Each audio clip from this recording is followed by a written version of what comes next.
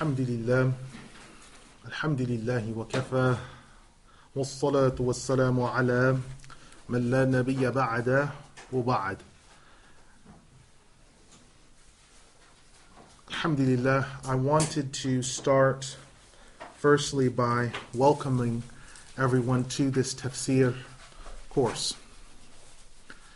There has been a lot that's gone into preparing this, and it is my hope that by opening this up to a much larger gathering than we had with the Seerah, that people will find benefit in it on a wider scale.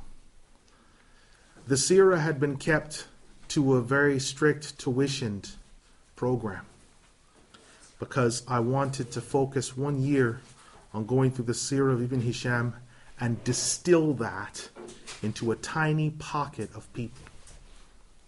With Tafsir, this is the very understanding of the speech of Allah that sits on the highest shelf in everyone's house, is what was given to the Prophet Muhammad sallallahu alaihi wasallam.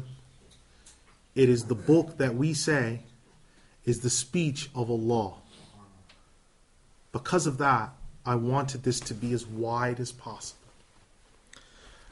For those that have been well-wishers to us, either in du'as or other ways, I ask that Allah rewards those doers of righteousness, anonymous though they may be. I ask that Allah blesses them, because there's a lot that goes into preparing classes, a lot that goes into getting things ready, and a lot that goes into logistics and planning. The intention that I had in beginning this was to give Muslims a high standard of education in the topics of the Seerah, of Tafsir, and other areas. It was my great desire to do so. I saw that there was a fissure, a crack in the education of Muslims in the English language. And it was my desire and the desire of other brothers to fill that yawning void. It is our hope that if Allah has accepted this endeavor from us, we've at least helped to put some of the cement on the wall, if not all of it. I want to mention what you should expect from me, because by expecting this from the expectations that you have a right to consider from us are paramount. The student in this course can expect from us that we will endeavor to provide the following: professional teaching. Any teacher, any topic has to have the utmost put into it. Any teacher must put their utmost into it. Preparation, elucidation, and inspiration all have a place in the classroom. The principle of teaching effectively is 1% inspiration and 99% perspiration. You have to put in the time. A safe environment. So the classes that we are doing, the durus that we are doing, threatening violence, behavior, or postures will not be accepted, and students who engage in this will be removed.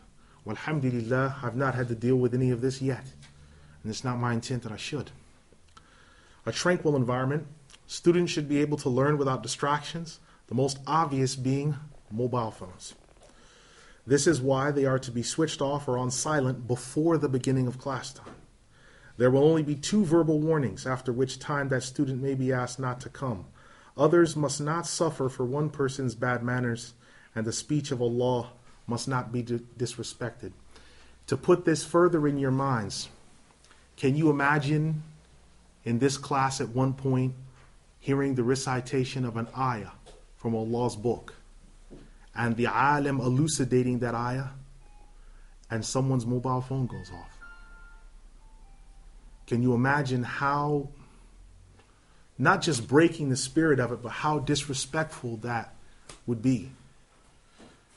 Why the kuffar said to their allies when they used to hear the Quran being recited, raise your voices and make noise above it so that you might prevail. Don't fall into the category of someone doing one of those actions. A thorough treatment of the subject. As with any topic, any important topic, students deserve that they should be given the best teaching possible under the best circumstances. If we're not confident and pleased to teach it, we will not teach it. So I don't teach any topic unless, number one, I'm confident to teach it, and number two, I'm prepared to teach it.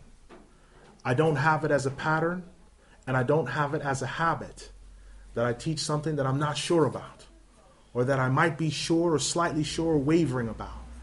I do my utmost to teach what I know and what I can do. And then presentation and review to make remembering easy.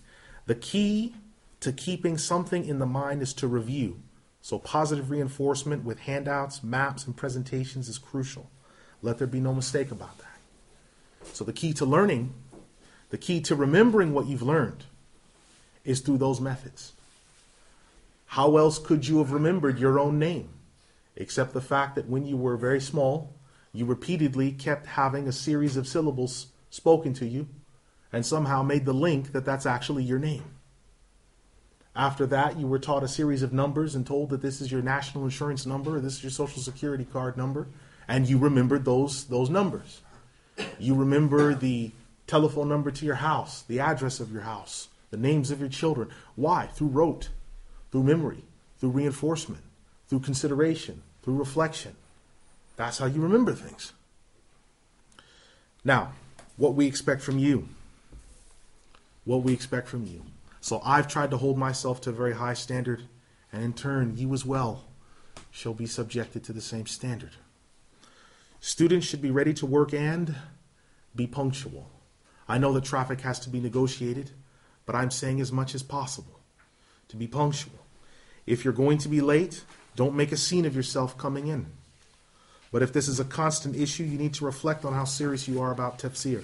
I know traffic needs to be navigated. I know things happen. But if you, as a consistent person, are always known of as being late, you have to ask yourself how serious you are about this. You need to be prepared.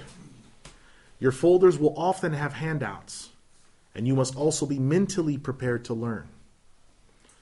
Keep your mobile switched off or on silent. You say, well, he's repeated it twice. Yes, because repetition is good so that those who remember may remember. The class is not the street or the outside environment. Is the class or the phone more important? You must decide. For the course layout, Allah has given us the ability to begin this project, and success has come through Him alone. The structure of how I want to do this class is the following. A piecemeal section of tafsir, roughly 18 pages, will be covered every week, which may include handouts, presentations, notes, or all of the above depending upon the need. So I don't say that every single week you will have handouts or a handout. But what I say is every single week you may hear something that you might want to write down. You may hear something that you might find beneficial that you might jot down on the margins of your notes. So it is important that you are prepared, which is why I've tried to give everyone a folder and a pencil or pen, so that way they have it for their own writing implement, because it's important. This knowledge is important. There will be no pop quizzes and review drills for the materials. I say this because the way that we did the seerah was very intensive, and I was quite demanding, as any teacher should be, obviously. But it was the most difficult. Some people said that it was more difficult than university because of the way that we treated this knowledge. And it should be treated to a higher standard than university. There will be no trick questions. If you choose not to understand the speech of Allah, the burden of proof is upon you, and you cannot blame anyone else. I don't want you to blame your parents. I don't want you to blame your neighbors. I don't want you to blame the wider Kafir society. I don't want you to blame white people.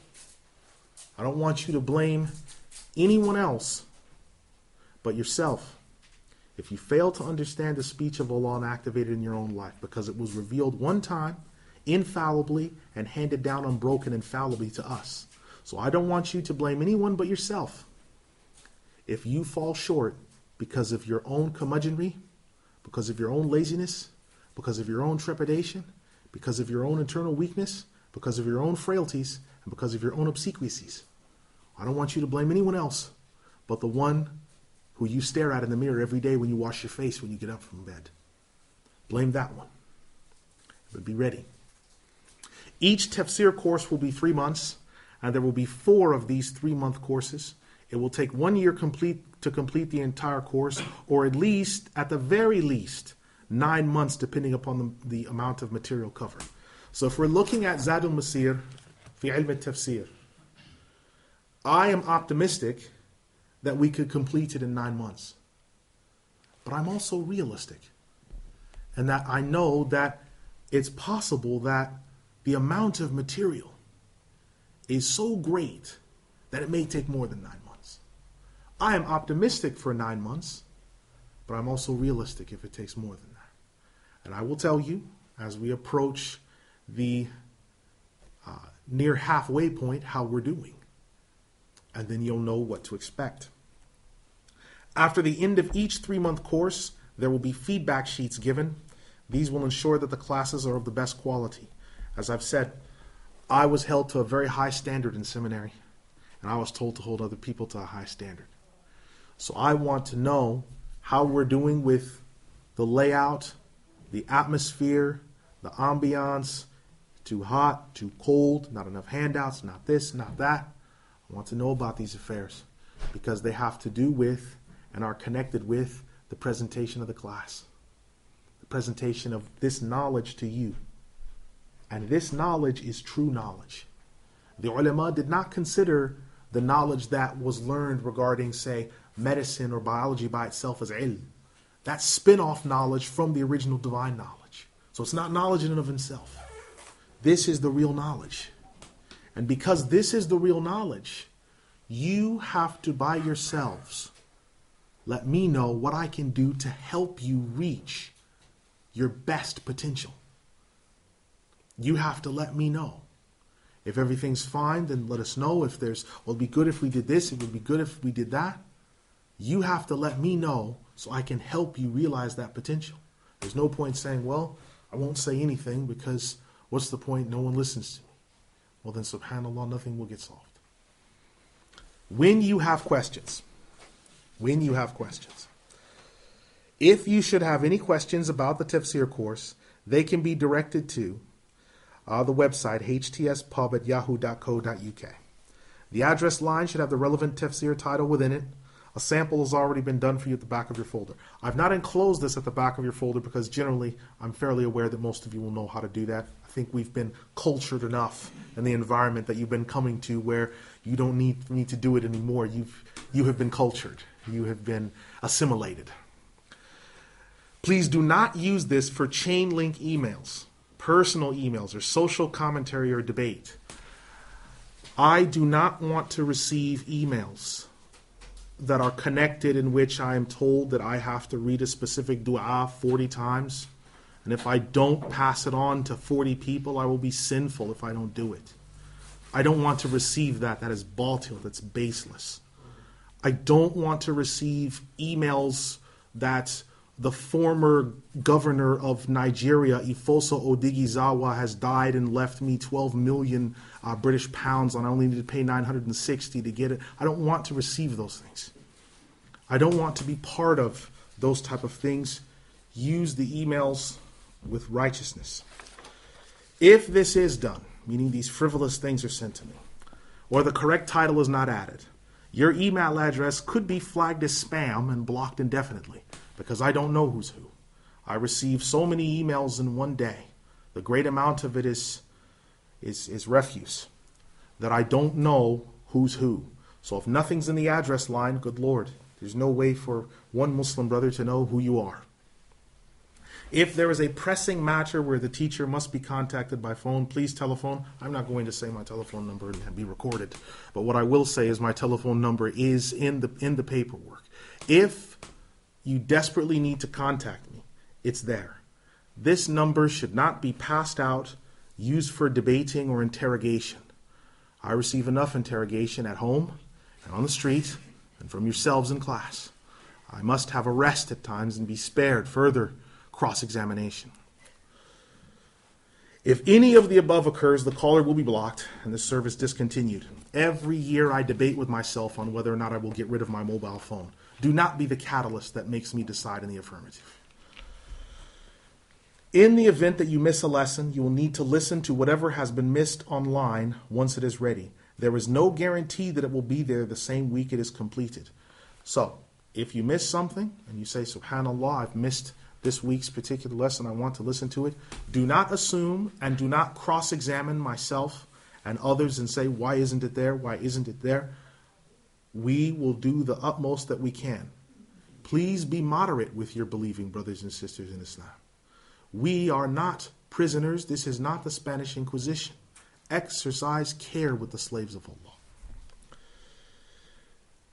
There are no payment plans of the like in place, as was previously explained in the introductory remarks. The student must be prepared. Okay, so when you are ready to pay, when you've brought everything forward, as with every class, I myself, alhamdulillah, I don't need to take a wage. The whole point of this is dealing with the printing of the paperwork and the materials. That's all that you're paying for. And you can tell by what I've bought, by what I've purchased, that I am very careful. And I try to put forward the best that can be put forward in any class, in any lecture. So I myself don't benefit except from the wealth that Allah has given me and no one else's. Now, with those introductory remarks out of the way, I want to discuss what is tafsir. I want to discuss what is tafsir. The Arabic word tafsir or tafsirun is defined by Ibn Al-Mandur in Lisan al-Arab in the following way. التفسير كشف المراد عن اللفظ المشكل والتأويل رد أحد المحتملين إلى ما يطابق الظاهر. Tafsir is to reveal the intent, or the meaning of the statement is, tafsir carries the meaning of revealing the intent of an ambiguous expression. But as for ta'wil, this is taking one of the two meanings and applying it to what coincides to the outward import. This is the linguistic meaning of tafsir. In the revealed law, or the shara,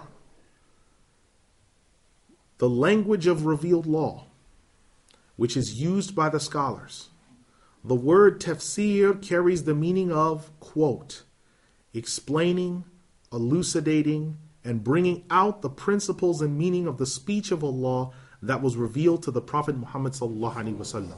Close quote. This is the mustalah. The mustalah is what it means in revealed law.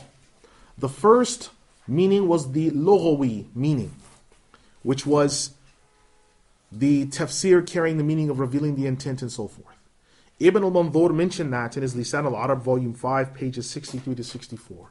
But what we are interested in this class of tafsir is the mustalah, the actual lexical, shar'i, revealed law meaning of what is tafsir. And it is the explaining, elucidating, and bringing out of principles and the meaning of the speech of Allah that was revealed to the Prophet Muhammad sallallahu alaihi wasallam. That's what we're studying. When did tafsir begin? When did tafsir begin? Tafsir began with the revelation that Allah revealed to the Prophet Muhammad sallallahu alaihi wasallam from the beginning. This statement is not meant as hyperbole, so I'm not saying this as a statement to garner favor. I'm not saying it as a statement of hyperbole where I'm just throwing out all this information. I'm saying it because from the time of the first revelation, Allah was revealing the meaning of the Quran to His Prophet sallallahu alaihi wasallam.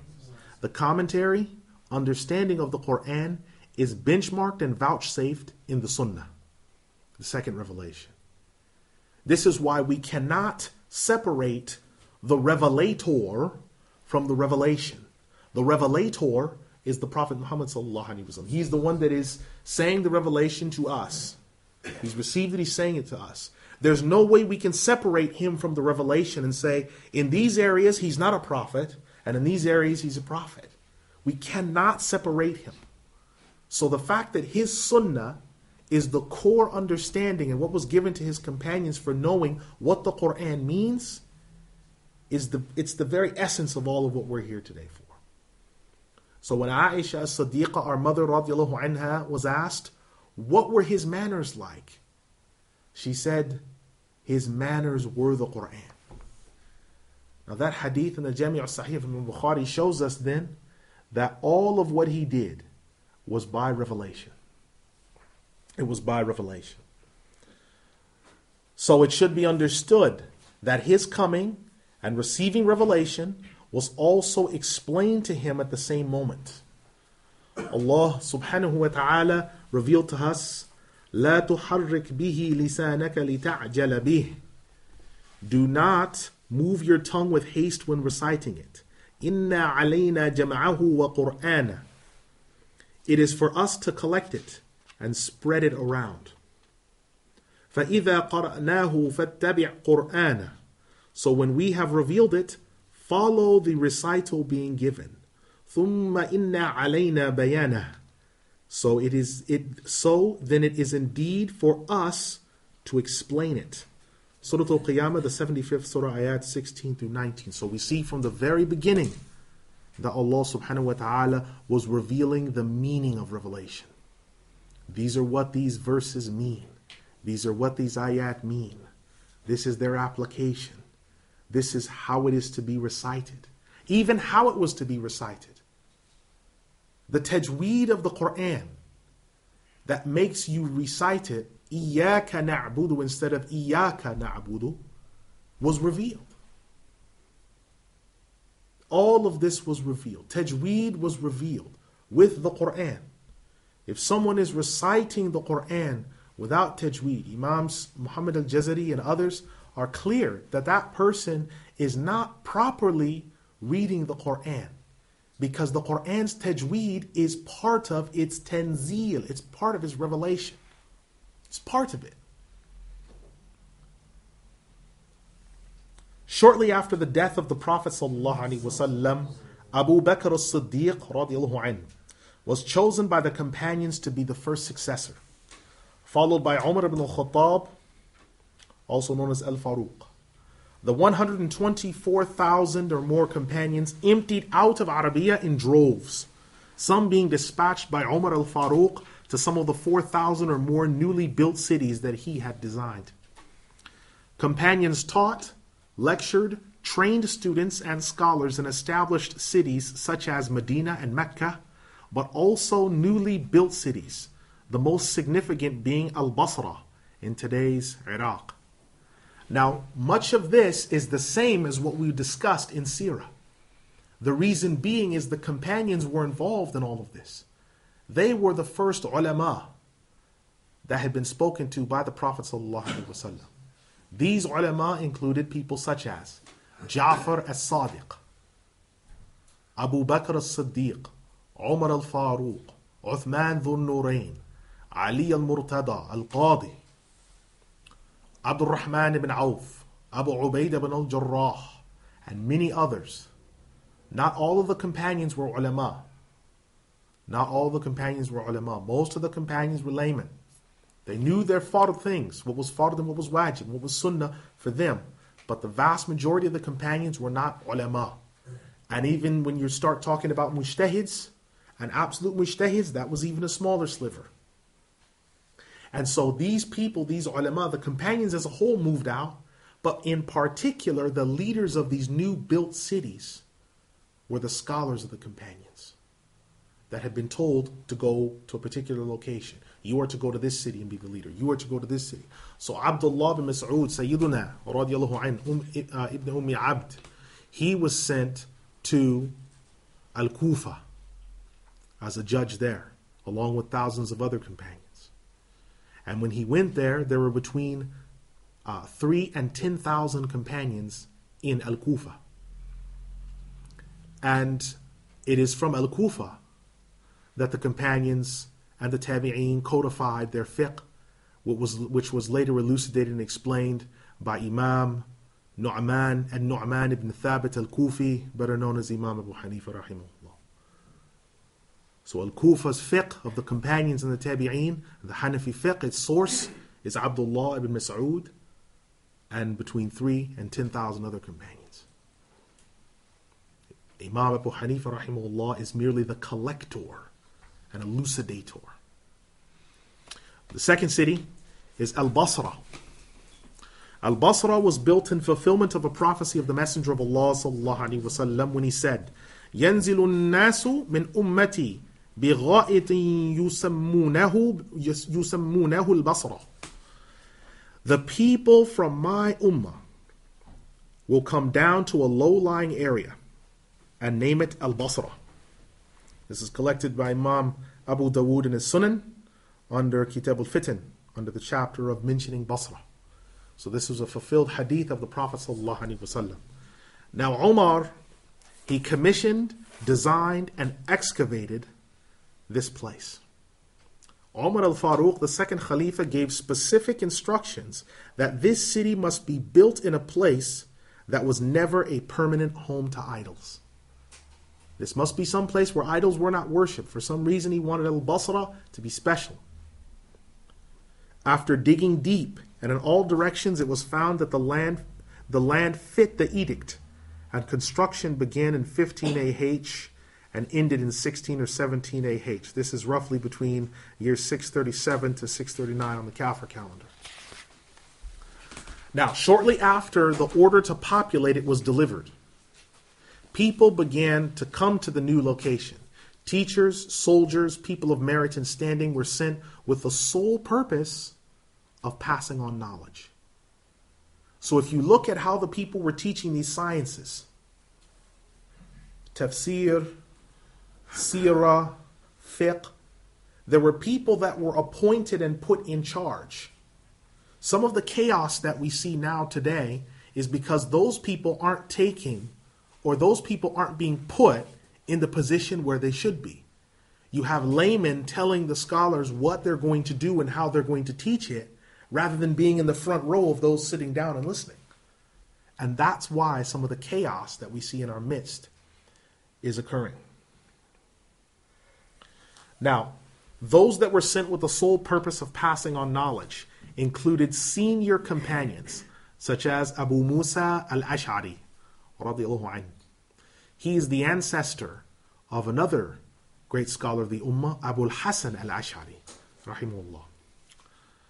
So senior companions like Abu Musa al-Ash'ari, Sa'ad ibn Abi Waqqas, Utbah ibn Ghazwan, and others. These were in turn succeeded by other students like Jabir ibn Zayd, Muhammad ibn Sirin, and his sister Hafsa, Al-Hasan al-Basri, Rabi'a al-Adawiyya, Qatada ibn Da'ima, Abu Ayyub al-Sakhtiyani, Amr ibn Abdul Qais, Muslim ibn Yasir, and others who focused on creed and fiqh. So when you're looking at these companions, Utbah ibn Ghazwan was one of, in some accounts, the first 10 Muslims, and some accounts one of the first 7. So he was a famous companion. And these were scholarly people. So when they taught the Tabi'een, you had Muhammad ibn Sirin and his sister Hafsa, who some ulama of history say that Hafsa was more knowledgeable than him. Hafsa was more knowledgeable than him in all the other sciences and the sciences of Sharia, because her hifz was believed to be stronger than his. You had Al-Hasan al-Basri, the student of Imam Ali radiallahu anhu. He was made qadi by Ali himself when he tied his amama, his black amama, with his own strip and told him to give rulings. And Al-Hasan passed down this practice until a young man with a brown beard, with brown skin, very tall, with a big build, had the same thing done to him. And this was Imam Ahmad ibn Hanbal. It's the same practice all the way down the early generations has been given to us on how knowledge is conferred. Knowledge is conferred through people, and people were taught these manners. You had Rabi al-Adawiyya, Qatada ibn Da'ima, the amazing historian, and Abu Ayyub al-Sakhtiyani. You also have other historians like Muhammad ibn Sa'ad, Khalifa ibn Khayyat al-Laythi, and they paved the way for codifying the Sirah and Tafsir literature simultaneously by streamlining the subjects and giving them chapter headings to make for easy reading. Now, here's an important point. In the time of the early generations, all of these 18 sciences of Sharia existed. But they used to often be held under one heading, and they would all be under one book. So then what would happen is one of the ulama, he would decide to write a book discussing that subject on its own to the exclusion of all other subjects. And this is where you would find these very elaborate books that dealt with the topic, where they tried to focus on the topic by itself. Like, for example, Tajweed was Imam Al-Khatib, rahimahullah, who actually wrote a book about Tajweed itself. Previously, Tajweed was not taught by itself. You learned Tajweed when you memorized Quran, when you learned Tafsir, and when you learned fiqh, because it was necessary to know it in order to know how to pray salah, how to say the tashahhud properly and other things. You had to know Tajweed. And so what happened, though, is some of the ulama began to take these sciences and to write books that exclusively dealt with that science for latter generations who might not be able to gather all of the information under one dome, and to then discuss it in all one sitting. This is so the scholars were thinking of us when they did this, the early generations. They were thinking there's going to be one brother that comes down the line, and maybe he knows about tafsir, maybe he knows about fiqh, but he needs to know about tajweed. And that's all he wants to really deal with. So we're going to write a book that deals with this topic. Within the seerah of Ibn Hisham, those that have taken the seerah class can see there's a huge amount of tafsir in there. And it's seerah. Why? Because a lot of the scholars in that time had not separated seerah and tafsir as separate sciences. They were held as one contiguous whole. But then in the third age, the latter part of the third age, you started to find people like Imam Ahmad rahimahullah writing a specific book on tafsir of the Quran by itself. Just dealing with a book of tafsir by itself without discussing seerah. Right? None of this would have been possible without the companions of the Messenger of Allah sallallahu alaihi wasallam. Whether they were sent on a permanent basis or merely just to visit and teach, the number of teaching companions assigned to Basra was between 3 and 10,000, including no less than Aisha as-Siddiqa, our mother, radiallahu anha, Al-Hasan, Al-Hussein, Ali ibn Abi Talib, radiallahu anhum ajma'een, and a galaxy of other great companions. The life that the Prophet Muhammad ﷺ spent with his wives gave us snapshots of his personal life, domestic mannerisms, and things that could only be known by women. The other companions that focused on the things done in public recorded matters diligently and put them into practice. Whether it was the way he spoke, his eating manners, or even instructions about the use of the toilet, all was recorded. So you had companions like Abdullah ibn Umar radiallahu anhu, who, since coming into the presence of the Prophet sallallahu alaihi wasallam, used to even gesture like him. He changed the inflection of his voice so it was like his. He wore his clothes like his. To the point to where once he was riding through Medina and he stopped his camel suddenly and got off. And someone said to him, "Why did you do that?" And he said, "I saw the Prophet ﷺ do it, so I wanted to do it." This is the character that the companions had. This is what they were focusing upon. The public and private practice, everything that he'd done was recorded. The wives recorded the personal details that couldn't be known by men often. The personal details, some of them which included visiting the toilet, or sexual intercourse, or husband and wife relations, and how to deal with these matters. They recorded these things because a prophet's life is not private property, because a prophet is a teacher to the entire nation. So they recorded these matters. The companions broke down everything, the eating manners, how he ate, the fact that he ate, when he did eat with his hands, he used his thumb, his index, and his middle finger for picking things up from the right hand off the plate, not the whole hand. This is like a bear grabbing things. He used his thumb, his index, and his middle finger, and he would eat, taking things off of the plate like this, in that fashion. And companions preserved this, and they looked into it. One companion said of himself once in a hadith in Sahih Al-Jami' that my hand used to rove and roam the plate in reckless abandon until the Prophet ﷺ told me one day, say Bismillah and eat what's near to you from your right. Whereas before then he would be taking pieces from someone else's part of the plate, his own plate, perhaps using both hands, not even really eating food, sort of grasping it. So we had to be shown that you don't inhale food, that food is to be eaten. How do you use your hand to eat food? How do you make wudu? It's been preserved. For example, the hadith of Uthman radiallahu anh in the Sunan of Ibn Majah, in which the Prophet ﷺ was with Uthman, and he showed him the wudu, in which he did every aspect of wudu once. And he said, he did every aspect of wudu 3 times. And he said, this is the wudu of my ummah.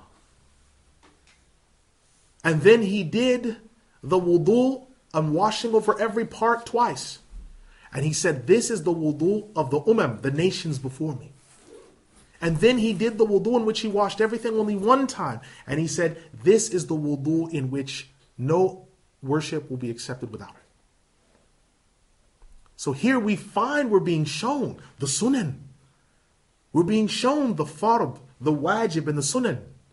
We're being shown them. He sallallahu alaihi wasallam is teaching us comprehensively. And the companions are there, either memorizing or writing it down.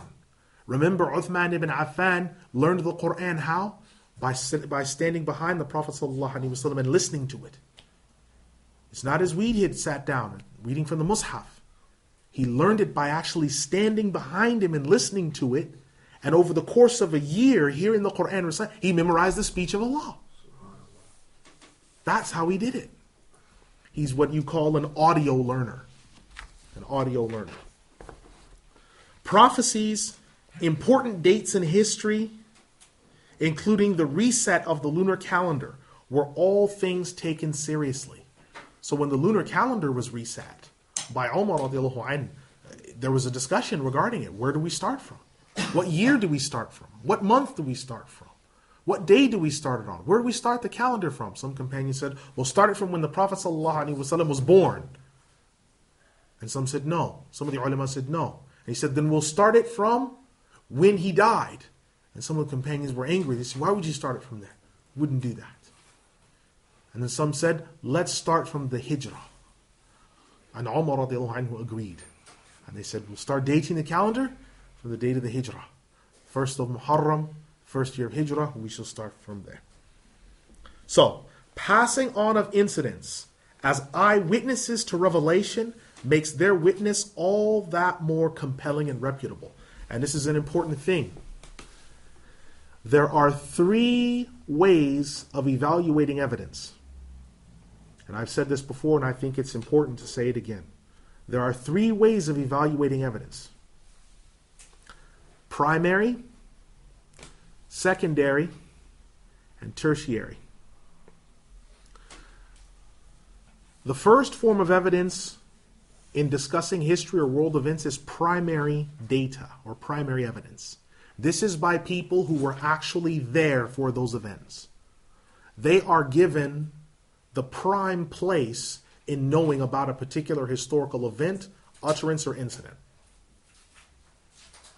The second in value are the secondary sources. These are people that knew the primary people. They knew the primary people. And so their veracity is judged on who they knew for the primary evidence. And the third and least of the proofs is tertiary evidence. This is someone who is the third in the link that knew the second one, which is the secondary evidence. And that person is judged the most rigidly because they're the most likely to slip because there's no one to correct them because they're after the events. So if someone was to talk about someone in this room, the eyewitness that would have the most knowledge of them would be the wife, the husband, the mother, the father. I would come somewhere down on the list, near the bottom perhaps. I'd probably be the third canon of evidence because I don't know you well enough to say this is what this person is like. And so this is why it's important that the companions noted down all this information. Before moving on, it's very interesting that the main people that preserved this deen and recorded it and wrote it down were the staunchest enemies to this deen until the end. And that's something that's one of the mu'jiz, one of the miracles of Islam, is everyone expects that, of course, Abu Bakr radiallahu anhu would believe and he'd write down what he believed in the truth of Islam. But what about Abu Sufyan? What about Muawiyah? They were bankrupted when Islam came to Mecca and destroyed the idolatry and the interest. And these people were the primary carriers of Islam outside of Arabia. These people have been enemies of Allah moments before, and now they were preserving the deen. So it's one of the miracles of Islam. The step of actually writing down tafsir alone began at the same time that Sirah was written down. Early pioneers included Abban, the son of Uthman ibn Affan, Al-Zubayr ibn Al-Awwam and his son Urwa, Abu Hurairah, Ibn Abbas, and Anas ibn Malik, just to name a few of the names. Other companions often recounted specific episodes such as war, end-time prophecy, theology, but the aforementioned took the holistic approach. As Sirah branched into its own separate discipline, so too did tafsir in this time, in which the importance of recording the language of Quran and the Sunnah, the reasons for revelation and application of its judgments, became paramount. The first person who we have written down that systematically did this was our Sayyiduna Abdullah ibn Abbas radiallahu anhu. This book is one of the most important. This is Tanwir al-Maqbas min Tafsir Ibn Abbas. This is Ibn Abbas's tafsir. This is a 1300-year-old tafsir. There are copies of this in Berlin, in Baghdad, and for those that want to do a little bit of research, they should know that this tafsir was handed down, and we know the veracity of it because Imam Ahmed used to quote from it in huge sections of his own tafsir. And the portions that he's quoted, I've checked them with this, and they coincide. Imam Ahmed also mentioned there being copies in Egypt when he visited Egypt. So we can see that this book was known, because some people will try to cast doubt upon the veracity of this tafsir. But Ahmed knew about it, had copies of the manuscripts. And so this is the earliest tafsir in which you will look inside of this and you will see the perspective ayat on the top and then the commentary on the ayat on the bottom. Ibn Abbas does not go into the fiqh, he does not go into those things.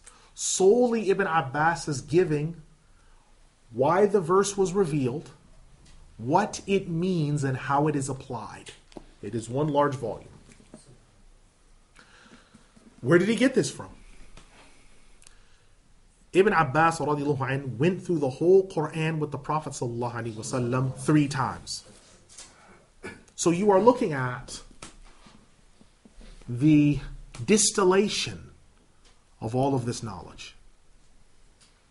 He is one of the sources for the Shafi'i school, Ibn Abbas radiallahu anhu. So this is the earliest specimen that we have to examine what tafsir looked like. The earliest specimen.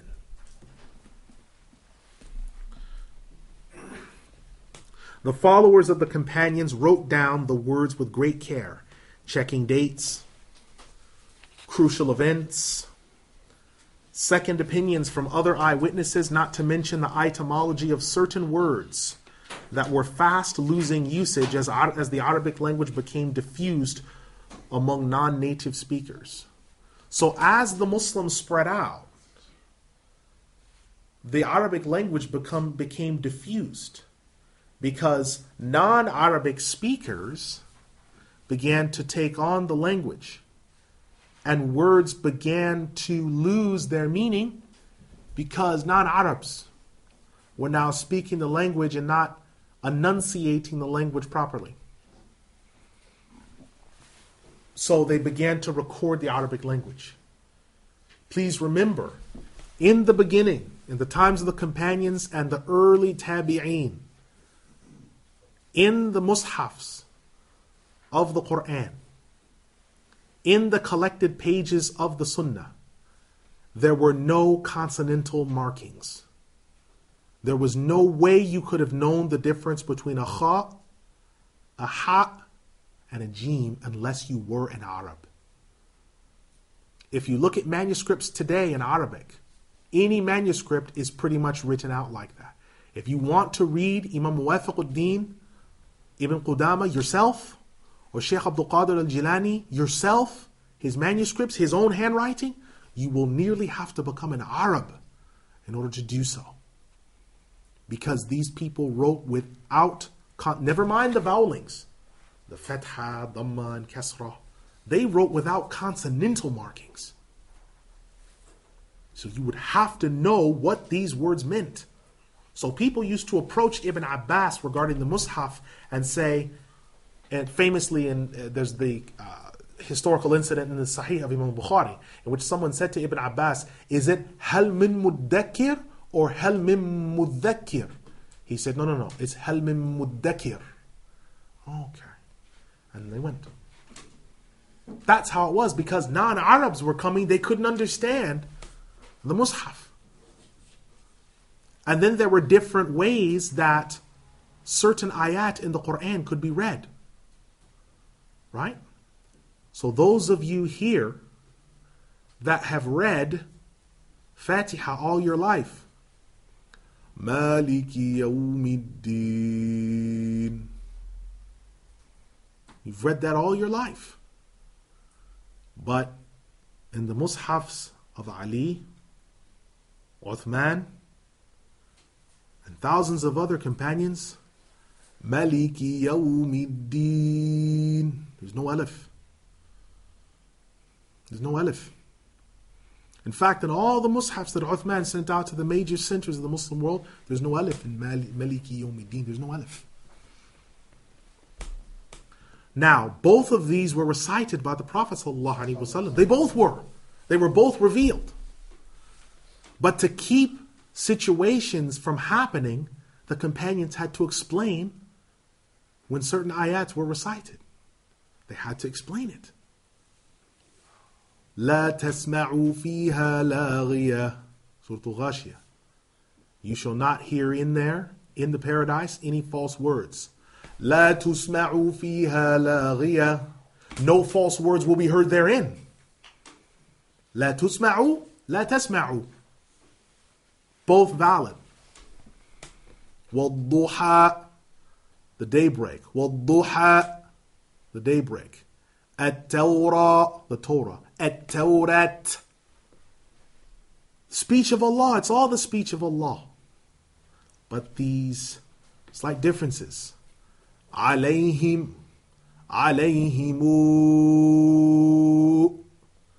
These differences. If there's anyone that's been to North Africa and has heard the qira'ah in North Africa, you will immediately know that this is not what we may have grown up with in such and such country. But it's the speech of Allah. It's the different ways that it has been given. And the companions recorded this to make sure. You will find in this commentary of Ibn Abbas that he also counts the number of letters in each surah. the number of words in each surah, the number of ayat in each surah. We actually can count down all 6,236 ayat, all 97,173 words, and all the 323,000 and so forth letters. People don't even know how many words are in the Constitution of the United States, and people follow it. We know everything about this book that Allah has revealed to us that He wanted us to know. It's important.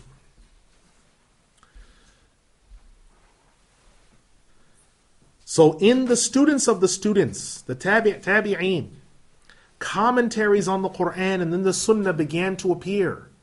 So you start to find tafsir literature appearing by itself.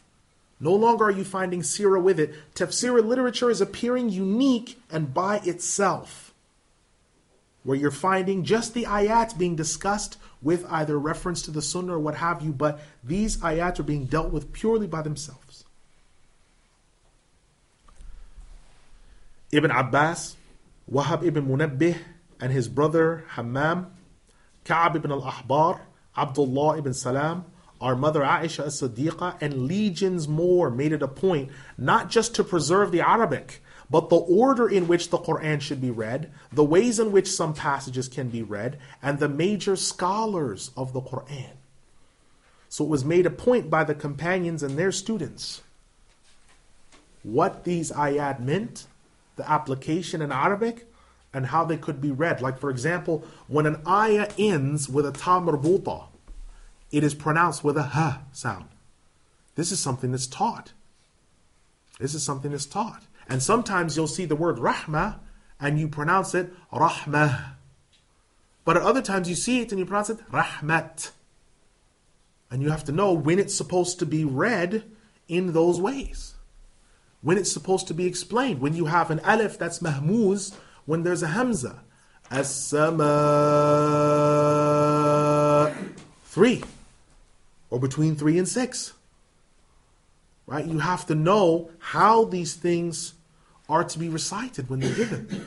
Because the Quran came like this. That's why it was so powerful. Because the Quran was recited with its tajweed. And so people preserved these things, and they preserved the Arabic of the Quran. So it's for this reason that we have so much information about the Quran. There is no book in history that has been studied and examined so much. And those aren't just my words. Those are the words of the Encyclopedia Americana, page 494, under the chapter on the Quran. There's no book in history that's been as studied as the Quran. Every time you turn around, they're stumbling across old copies of mushafs, old personal copies that people wrote down for their libraries. Because the Quran is coming from mouth to ear. It's coming from mouth to heart. So when you're learning things from the ulama or from the sheikhs or from the teachers, they're teaching you memory. They don't always depend on the book. And so when people are listening to your qira'ah, sometimes you'll see men in a room or people in a room gathered around and they're listening to a young man recite Quran and they don't even have their mushafs open. Because it's not about just the pages itself. It's about what's been put in the heart as well. And so that's why before mushafs will go out to the world, they're always checked over by hufaz to read them through and then listen to them. And to make sure that the noon is elongated in the way it's supposed to be and how it's not supposed to be. And is the alif, does it have a medda on it? In waladali, does it have all? They're looking at all these areas. All these issues.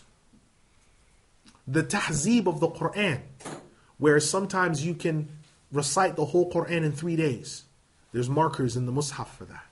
You can recite the whole Quran in 7 days. There's markers in the mushaf. The whole Quran in 30 days. Markers in the mushaf. The whole Quran in 60 days. Why? Because the Prophet ﷺ said so.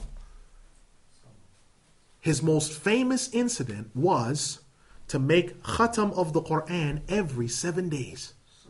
That's his most famous statement. And that's why Anas ibn Malik, it's mentioned about him what in the Musnad?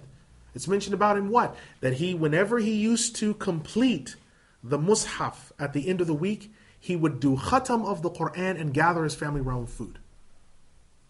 It's something that we can see traces of it in the community here.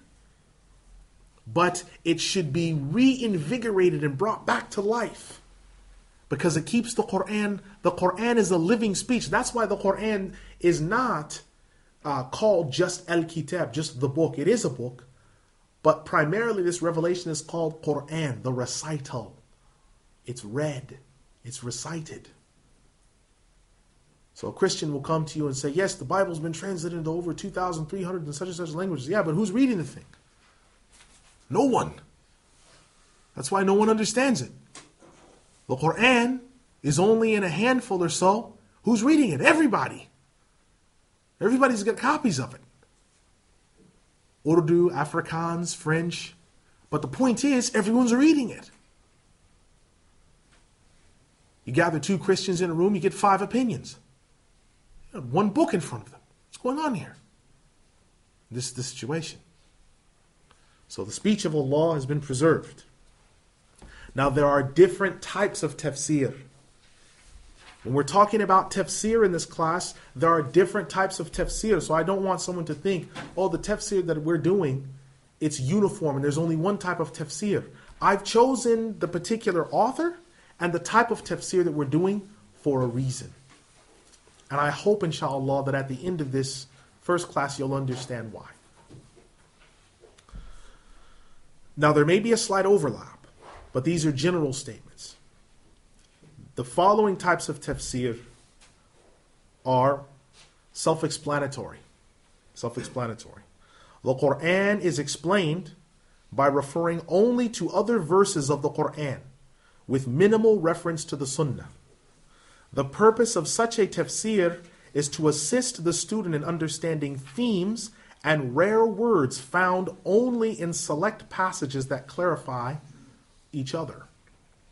Adwa'ul Bayan fi Idah al-Qur'ani bil-Qur'an by Imam Muhammad al-Amin al-Shanqiti is a classic example of this particular type. Imam al-Shanqiti, while citing fiqh rulings, references to the hadith literature, creedal foundations, and his rulings on current events, makes his main objective to introduce the reader to the language of revelation and the perfections within the pages of the speech of Allah.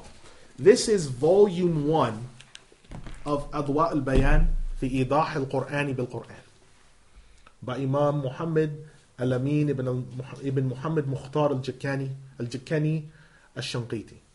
Shanqit is just the word that, the original word used for what people are calling Mauritania now. This book, this tafsir is, some printing houses have it at 11 volumes, some have it at 19. It depends on the size of the font and the printing and so on and so forth. But this book, this alim, is coming from a long line of ulama from Mauritania. Mauritania has a history of producing these type of people. And this work, you'll look within it when it was first, because it was given to me as a gift by a Muslim brother from Lebanon. And he said to me, because him and I, we always used to listen, although he died in 1971, we used to sit and listen to Imam Muhammad al-Amin al-Shanqiti's durus, because his durus rhymed.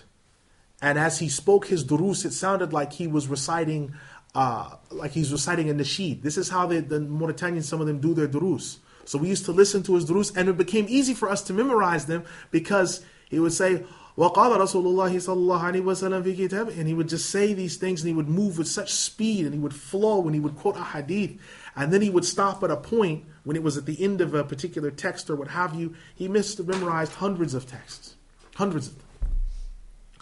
And this tafsir of his is designed for you when you find words in the Quran, like wherever the word, for example, wherever the word qari'ah has occurred, he gathers it all together, discusses the Arabic of what that word qari'ah means, and if there's any references to it in the Sunnah.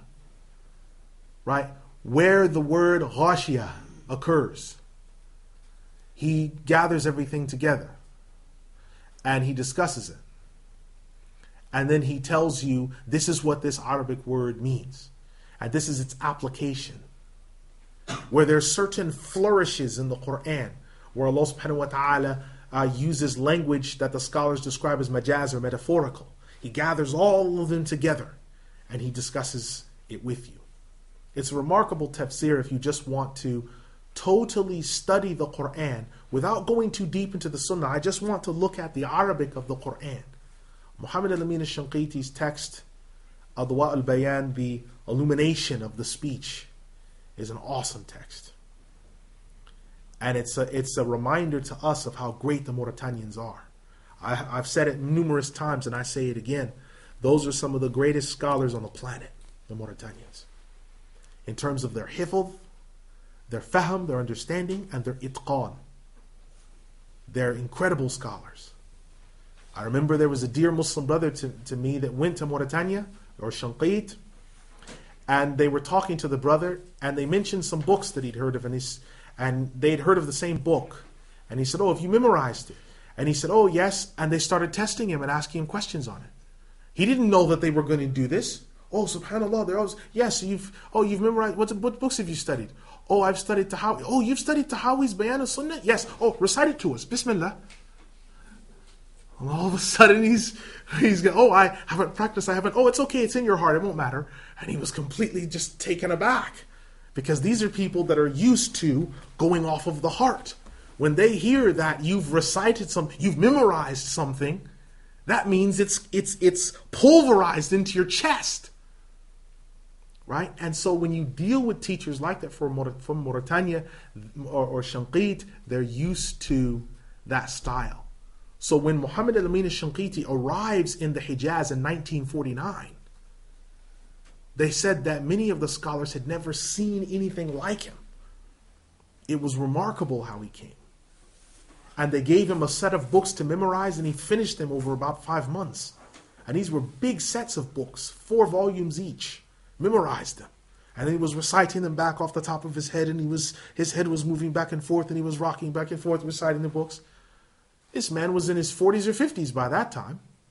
He's still memorizing books like he's quite young. But it just shows it's not the brain that gets old.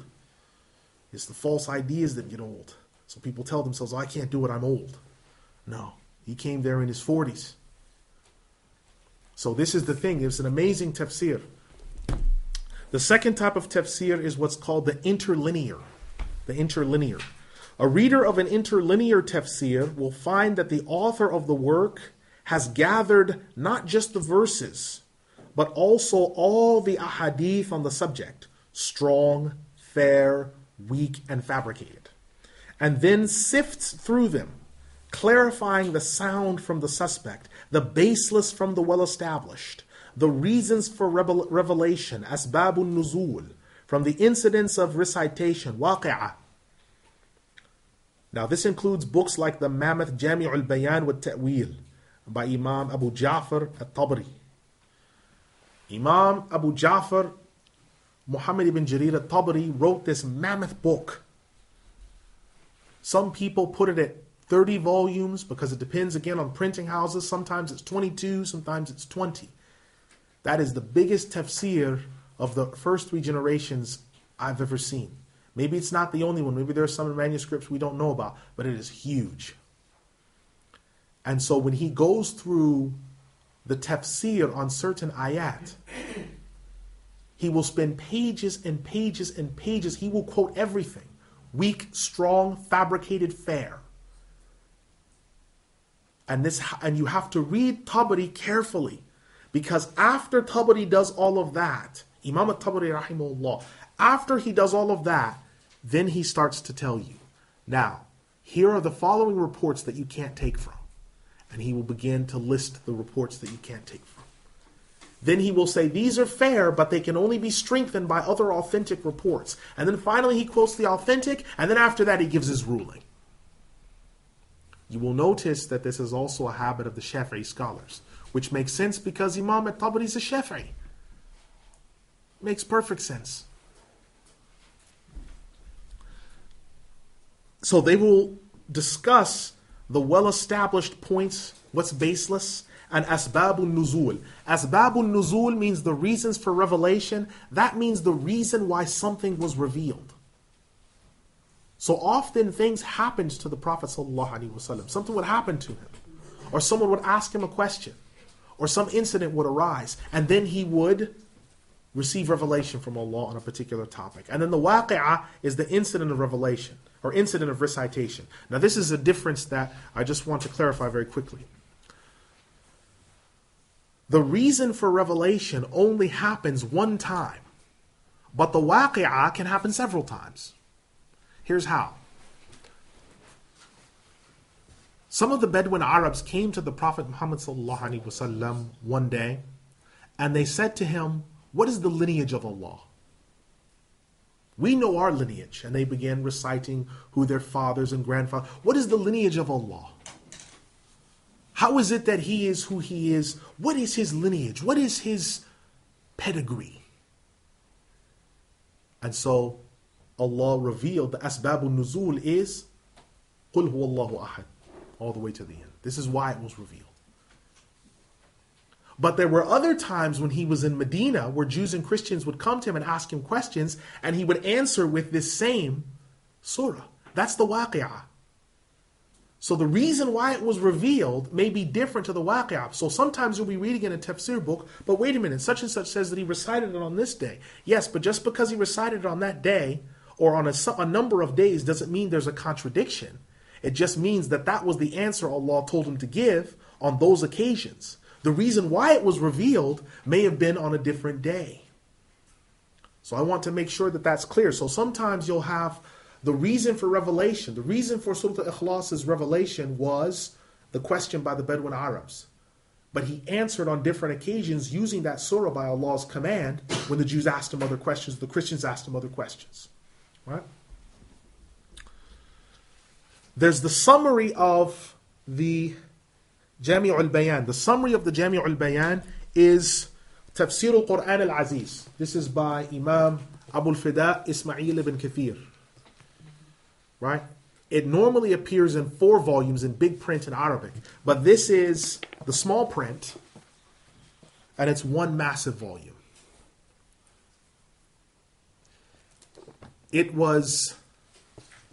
This text received a vivisection from Dar es-Salaam Publications, wal-iyadu billah.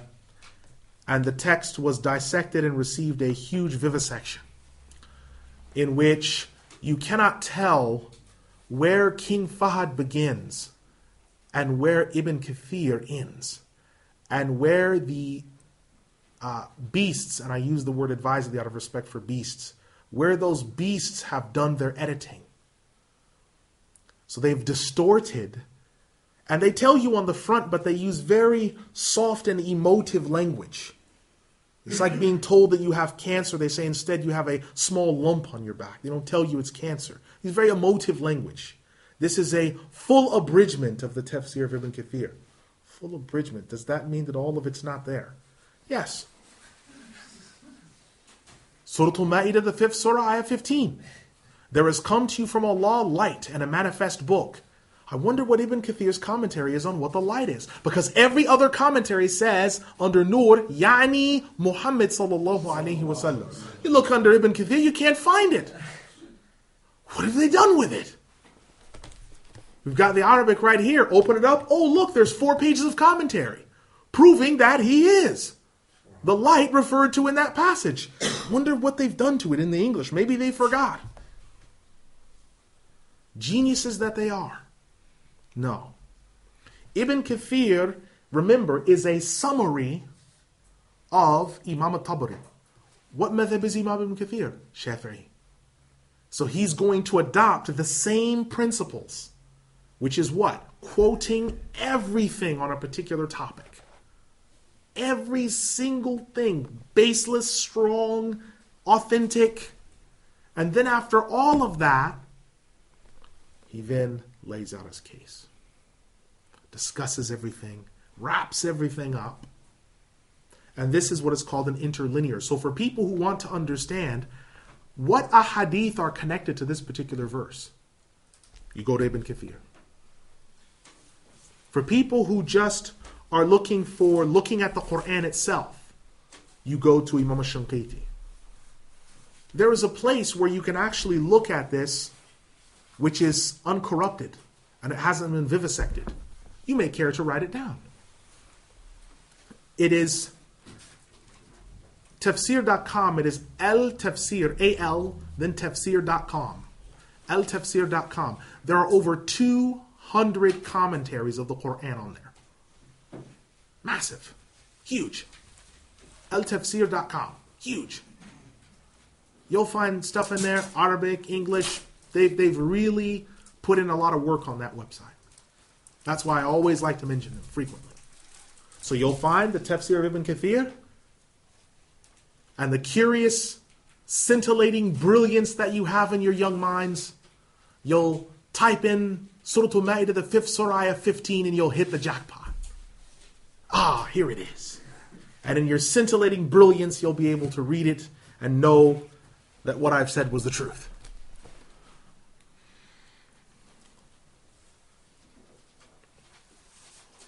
There is another text that is similar to this. لباب التأويل في معالم التنزيل. This is by Imam Al-Husayn Al-Baghawi.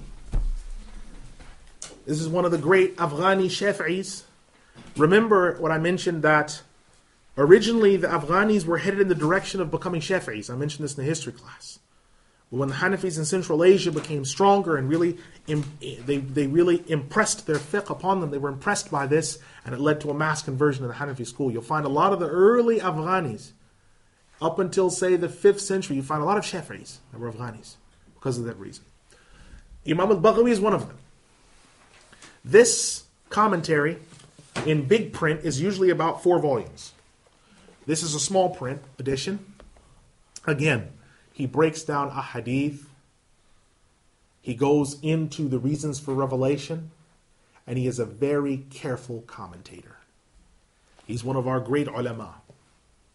He's called the Muhyi Sunnah, the reviver of the Sunnah, because he was so strong against the people of Bid'ah that he used to terrify them by his books.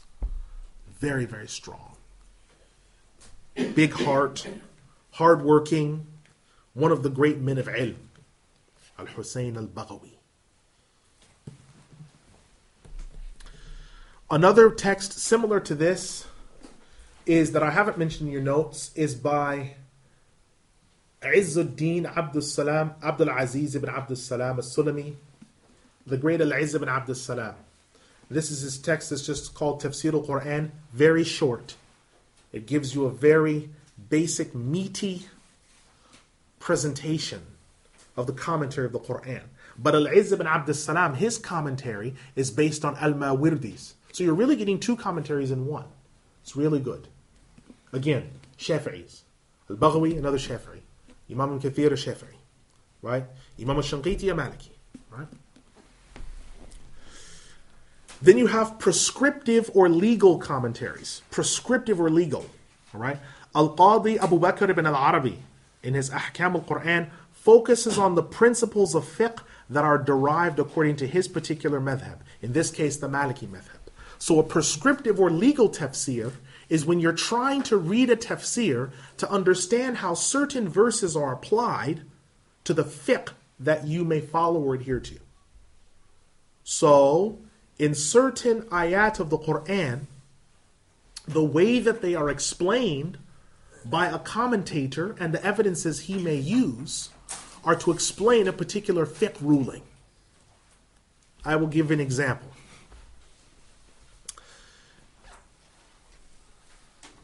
The way that scholars of tafsir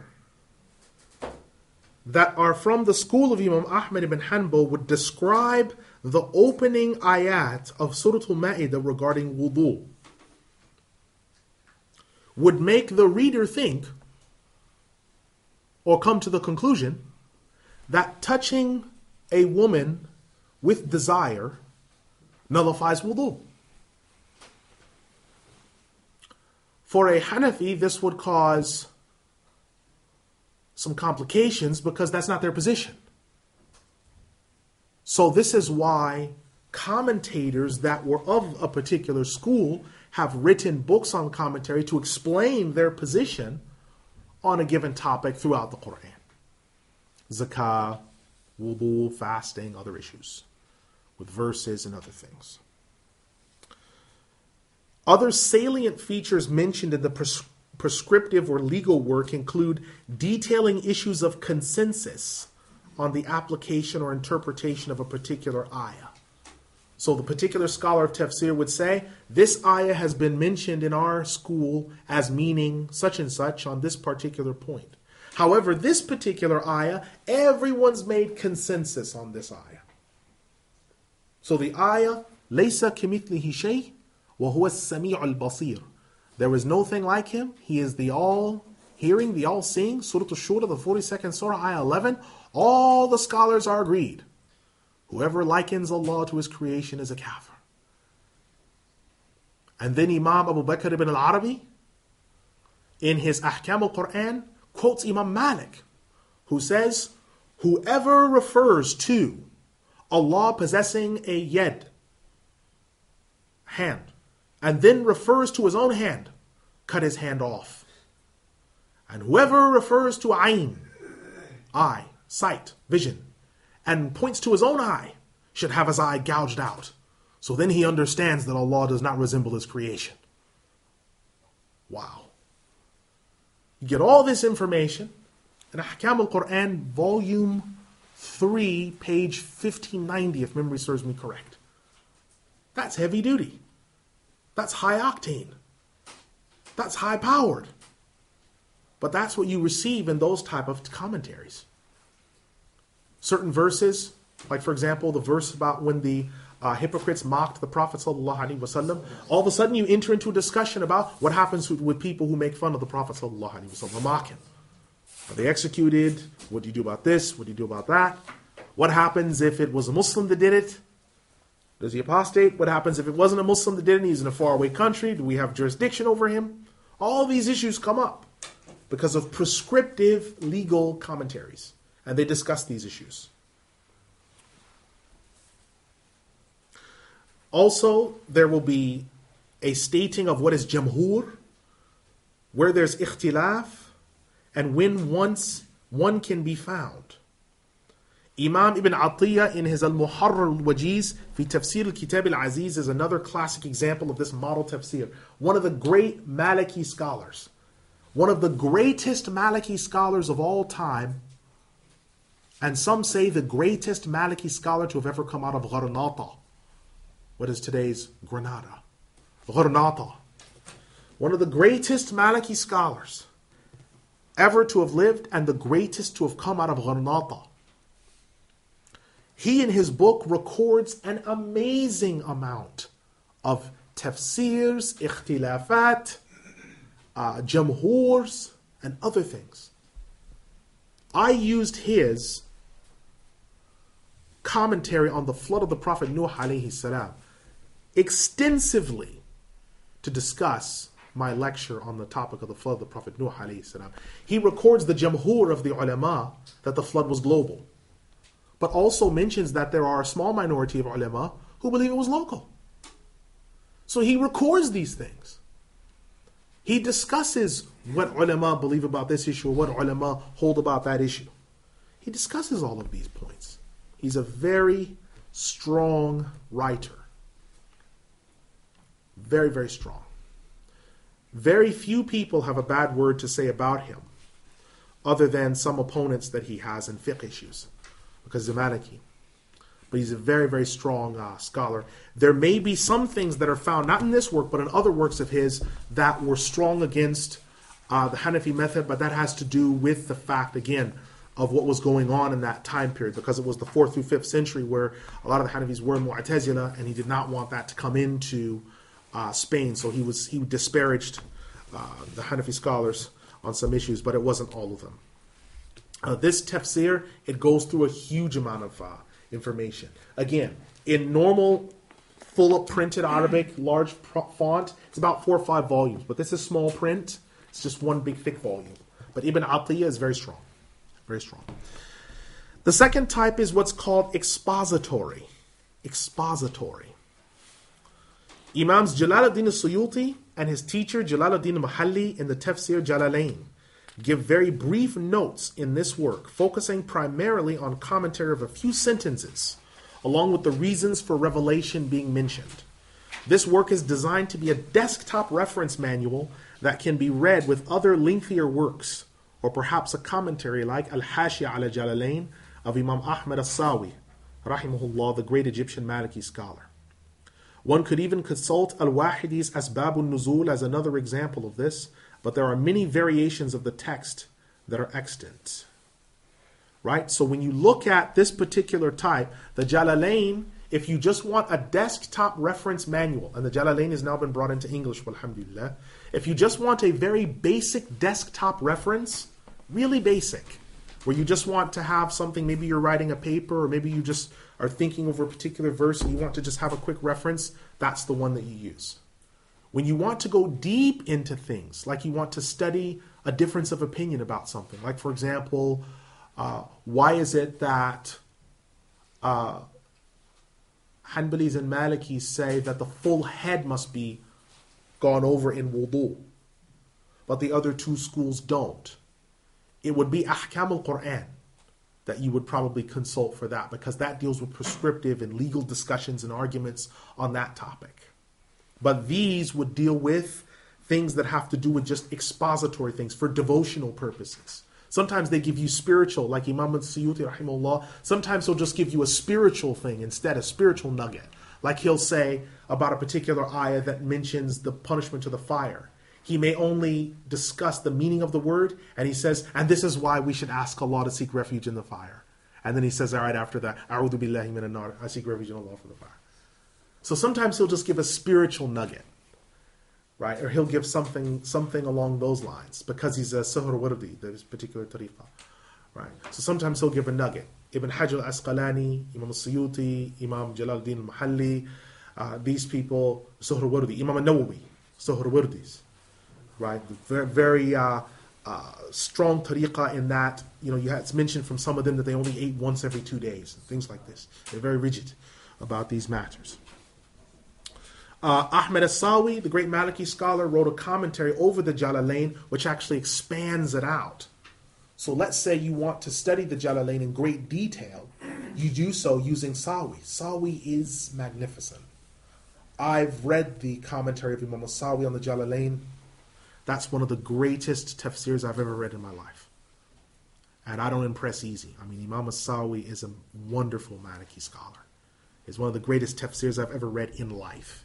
And it's one of the greatest modern tafsirs that was written, because Imam al-Sawi lived not long ago. It's one of the greatest ones next to Adwa al-Bayan. I mean, the Malikis just have a penchant for commentary. They're great commentators. They're really, really great. And they're very even-handed as well. Very, very even-handed.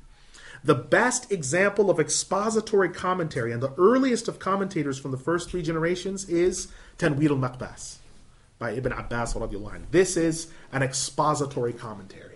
So if you're going on altafsir.com and you're looking at an expository, you just want a quick explanation of it, you go to it. But let's say you look at an expository edition and you say, wow, I didn't know that meant that. I need more details. That's subhanAllah. Because often we have certain ideas about the speech of Allah, things that we think ayat mean that don't mean that. People that have read something and say, yeah, alhamdulillah, this means that. Actually, no, it doesn't. It means something totally different, and you're wrong, as usual. So you've got to go back to the drawing board and go check it. Go look, oh, subhanAllah, I didn't know this meant this. I've got to change my whole life. How am I going to do so? No one told you to do your own tafsir and then go astray. So what are you angry for? Get it fixed, get started, get on point. And so this is what that's for. The next is what's called inclusionist. This particular form of tafsir joins between all the methods previously discussed, but takes each one of them briefly to give a short summary of each principle while adhering to the rules outlined by the author of the perspective tafsir. Works of this type include Ramuz al-Kunuz by Imam ibn Rizqullah. I could not bring that. It's too big. There was no way I was going to bring it. I wanted to bring a sample of it, but I'm sorry, it's too big. I don't want to bring it. It's going to stay at home. It's mass. I don't want to bring it because it's too big. Even one of the volumes is like this. I mean, it's as big as my fist, one of the volumes, and it's too big. I'll just talk to you about it because I'm not going to bring it. It's written by Imam ibn Rizqullah, which originally was supposed to be inclusionist, and fairly small, but he kept writing and kept writing and kept writing. And this inclusionist tafsir became so huge that only the ulama were the ones that were included. That's the only inclusion there was, because it became too huge. There's another tafsir as well. That's the tafsir of Ibn Adil. Ibn Adil, rahimahullah, was around the same time of Imam Muwafiquddin, a little bit after his time. Ibn Rizqullah is a student of Imam Muwafiquddin, who's a student of Sheikh Abdul Qadir Al-Jilani. Ibn Adil was a student around the same time. And his is a smaller form. It's like Rumuz al-Kunuz, but it's a bit smaller. It's a very good commentary. And then we have, by Imam ibn Al-Jawzi, his ul-Masir Fi Ilm it-Tafsir, the provision of the one who is going to be studying the knowledge of tafsir. In the full expanded edition, it's 4 volumes, but it's 1 volume in the Arabic in small print. Right? This was designed as, if you look at it in this way, this was designed to sort of give a new tool man, a new carpenter, a small box of tools. Don't give him the full set yet. Give him a small set of tools. 1 wrench, 1 hammer, basic tool belt, a couple of spanners to get moving if he needs to, maybe a socket wrench. Really basic tools. Then once he finishes that, then you bring in the Black & Decker and all the other types of tools and all the up-to-date modern equipment and everything else. But for right now, you start him with a basic box. So this is what you would start with, Zadul Masir fi Ilm it-Tafsir, and then you can go 1 step above. And then at one point, in your scintillating brilliance, which I know you have, you go to Jami' al-Bayan, the full 30 volumes, and smart as you are, you read it and then you memorize it, and Allah blesses you for that. But you would start off with something simple, right? And this is inclusionist. So you're going to get a piece of everything. You'll get some commentary, some discussion of qira'ah, some discussion of reasons for revelation, some discussion of waqi'ah, some discussion of rulings, right? He gives you a good taste all around. So by the time you finished it, maybe when you finished, you've said, I'd like to do another inclusionist tafsir. Or maybe when you finish, you say, I'd like to do a prescriptive one instead. Or when you finish, you say, I'd like to do something smaller. That was quite deep. But it gives you a taste for tafsir. Another one is by Imam Abu Abdullah Muhammad Al-Qurtubi, Al-Jami'u li Ahkam Al-Quran. Again, another great Maliki scholar, a contemporary of Imam ibn Al-Jawzi, one of the greatest commentators. Again, his commentary, it covers so much theological material. It covers so many fiqh issues. It covers so many masail that were new in his time. It is, Al-Jami'u li Ahkam Al-Quran is just, I didn't want to buy the whole thing because I didn't need it, but there were sections of it that I took that were so crucial to me that I just copied them from my teacher's library. I had to copy them by hand at first, and then he said, okay, you can use the printer because otherwise you'll never get out of here. So I made the copies of them, and they've always been useful. Whatever topic that I made copies of it on the topic of ghiba, the firstness of the Prophet ﷺ, the infallibility of the prophets, all these he talks about those issues so deeply. It is remarkable how much emphasis, and because of how he goes about it, is really amazing. He does such a good job. It's an amazing tafsir. So these are inclusionist tafsirs. Now, why is tafsir important? Why is tafsir important? If someone does not have a proper understanding of tafsir, of what the Qur'an's application is, what its meaning is, you are basically holding medicine without knowing how to use it. Can penicillin help you? Yes, it can kill you as well, if you apply it wrongly. How does bleach work? Bleach, it can clean things. Things that are stained, it can be cleaned, but if you drink it, it will kill you. So it has an application. The speech of Allah has an application. I don't know how many times I can count beyond the digits on my hands and feet where someone has read something from the speech of Allah and ran with it. And several years later, as they're jogging through the race of life, they run across the proper understanding of that verse. And they have to change everything in their life because they've been running it according to their own hobby horse style of commentating on the Quran. And now they have to pay the price for it. So I mentioned it before, and I say it as a very strong illustration of our Muslim brother in Boston who had 9 wives. Because of his Pillsbury Doughboy commentary on Surah An-Nisa, the 4th Surah 3, married 2, 3, or 4. He said, yeah, 2 and 3 is 5, and 5 and 4 is 9. And that was his commentary. He'd had children, he had a whole spread out family and everything. All of a sudden he has to change. What am I going to do? What am I going to tell all these sisters? I don't know, but you better tell them something like talaq, because you can't have all of them. But that's what happens with your own private commentary. People have read things from the Quran and some people have read things from the Quran and tried to use the Quran against Allah subhanahu wa ta'ala as a reason why they don't want to believe anymore. Or a reason why they say, you see, this seems like a contradiction in the Quran.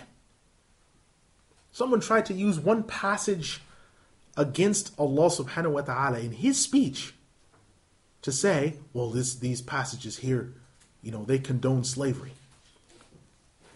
I stopped this humanoid and I asked him, I'm using the word human very, very generously. I said to this individual, are you aware of how many passages there are in the Quran that encourage or mention the manumission of slaves? Eyes glazing over, blank expression. Let me quote them to you. Just in Juz Amma alone, there's 5 references to the freeing of slaves and the insistence on doing it. Well, then why in Surah Al-Baqarah does it say that you're not to marry slaves? Because in the beginning, Allah wanted to break the back of permanental slavery. So by not allowing people in the beginning to marry slaves, he was slowly phasing out and breaking slavery. And then later, when people were freed slaves, Allah subhanahu wa ta'ala encouraged people to marry people who were freed slaves. That's why. You see, when you read the speech of Allah without a magnifying glass, but with a shoe, obviously you're not going to get all the wisdom from it. Let's look at another example of this. Today it's been permitted for you, I'll just read the English because people tend to run with the English. Today it's been permitted to you all wholesome things, and the food of those given the book before you is permitted for you, and your food for them. It is also permitted for you to marry chaste women from the believers, and those given the book before you. This is so long as you give them their bridal gifts with chastity, and not taking them as mates in wrongdoing. And whoever should disbelieve in the faith has nullified all his deeds in the hereafter, shall be one of the losers. Surah Al-Ma'idah, the 5th Surah, Ayah 5. So then the question comes. You have Muslim brothers in the United States that I remember, and they are still there, holding the position, look, the food of those given the book before you is permitted for you, and your food for them. Pronouncing the words Bismillah before biting down on a Big Mac. Our discussion quickly issued into a dispute over whether the founders of McDonald's were people of the book or not. Our colleagues failed to understand that Roy Kroc, being born in the United States, did not make him a Christian. So we continued on in this same vein, and one of these same individuals referred to marrying chaste women from the people of the book before you. He failed, I think, to understand that the chaste is referring to virginal and that they believe in their religion, and that you don't take them as girlfriends first, which is what Allah commanded in this ayah. You don't do that. You don't do this. But people have taken it, so when you say their food is permitted for you and your food for them, does that mean all their food? Can you go to the Jewish synagogue on Shabbat, on Sabbath, and have the kiddush with them and drink the Menashvitz wine? Says right here in this ayah, it's quite clear, the things in the food of those given the book before you is permitted for you. Get started. There's already the halal pork movement in the U.S. Pork, the other white meat. It's based on this verse. So you're at your favorite friend's house, Joyce, Daniel, Beatrice, Edward, Snooky, whoever it may be, you're at their house. And they're serving ham and cheese sandwiches. Obviously, you don't want to offend anyone because, Dawah is all about inclusivism. So you pronounce the words Bismillah and you eat the ham and cheese sandwich. Because of this ayah? It's ridiculous. So this is what has to be understood. Someone who reads the ayah in its context, a question will come to their mind.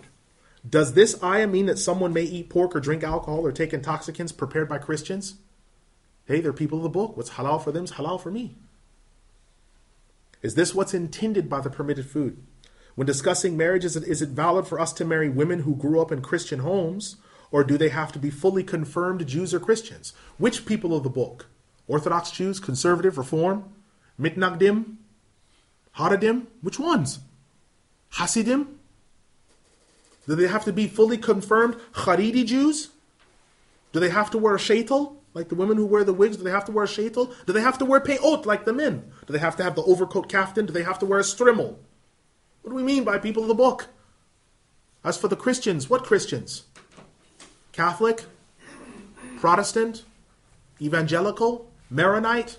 Coptic? Ethiopic? Assyrian? Which ones? What do we mean by people of the book? It is only when we go to the Revelator, the Prophet Muhammad sallallahu alaihi wasallam, and the source of revelation, Allah, that we can know the truth. This matter would have been explained by the Prophet sallallahu alaihi wasallam to his followers and then recorded and understood. Someone who distorts the meaning of the revelation without asking for guidance brings divine judgment upon himself. Allah has revealed, those who pervert the truth of our signs are not hidden from us. Is the one that will be thrown into the fire better, or the one that will be safe on the day of resurrection? Surah Fussilat, the 41st Surah of 40. Allah has also revealed, and the believers say, why has not the Quran been sent down all at once? We have sent it down stage by stage, so that we strengthen your heart with it, and we brought it with gradual recitation. They will not bring you any saying, but we shall give you the truth and a better understanding. Surah Al-Furqan, the 25th Surah, ayat 32 to 33. So this is the foundation stone of everything that we have. It's the foundation stone. Now, in looking at the author, we're going to be looking at the author of this text. ul-Masir Fi Ilm it-Tafsir. The provision for the one traveling or the one on the way to studying the knowledge of tafsir. Our author is the Qadi, the Alim, Shaykh al-Islam, the memorizer of Hadith, the Hafiz, the preacher al-Wa'id, the clarifier al-Mubayyin. He is Imam Abdur-Rahman ibn Abil Hasan ibn Ali ibn Muhammad ibn Ali ibn Abdullah ibn Humada ibn Ahmed ibn Muhammad ibn Ja'far Al-Jawzi Al-Baghdadi Al-Hanbali. He's also known as Al-Bakri because he is a direct descendant of Abu Bakr as-Siddiq radiallahu anhu. Think about this amazing point for just a second. Sheikh Abdul Qadir Al-Jilani, rahimahullah, whose Hassan and Husseini is related to the Prophet sallallahu alaihi wasallam on both sides of his family through Al-Hassan and Al-Hussein. He has Imam ibn Al-Jawzi in his class, direct descendant of Abu Bakr as-Siddiq, and Imam Muwafiquddin and Abdul Ghani ibn Abdul Wahid al-Maqdisi, both direct descendants of Umar ibn al-Khattab radiallahu anhu. So in one room, you have the Prophet sallallahu alaihi wasallam, his grandsons, and the two Khalifas. In one room, just with 3 men sitting down. So 3 or 4 men sitting down. That's the blessing.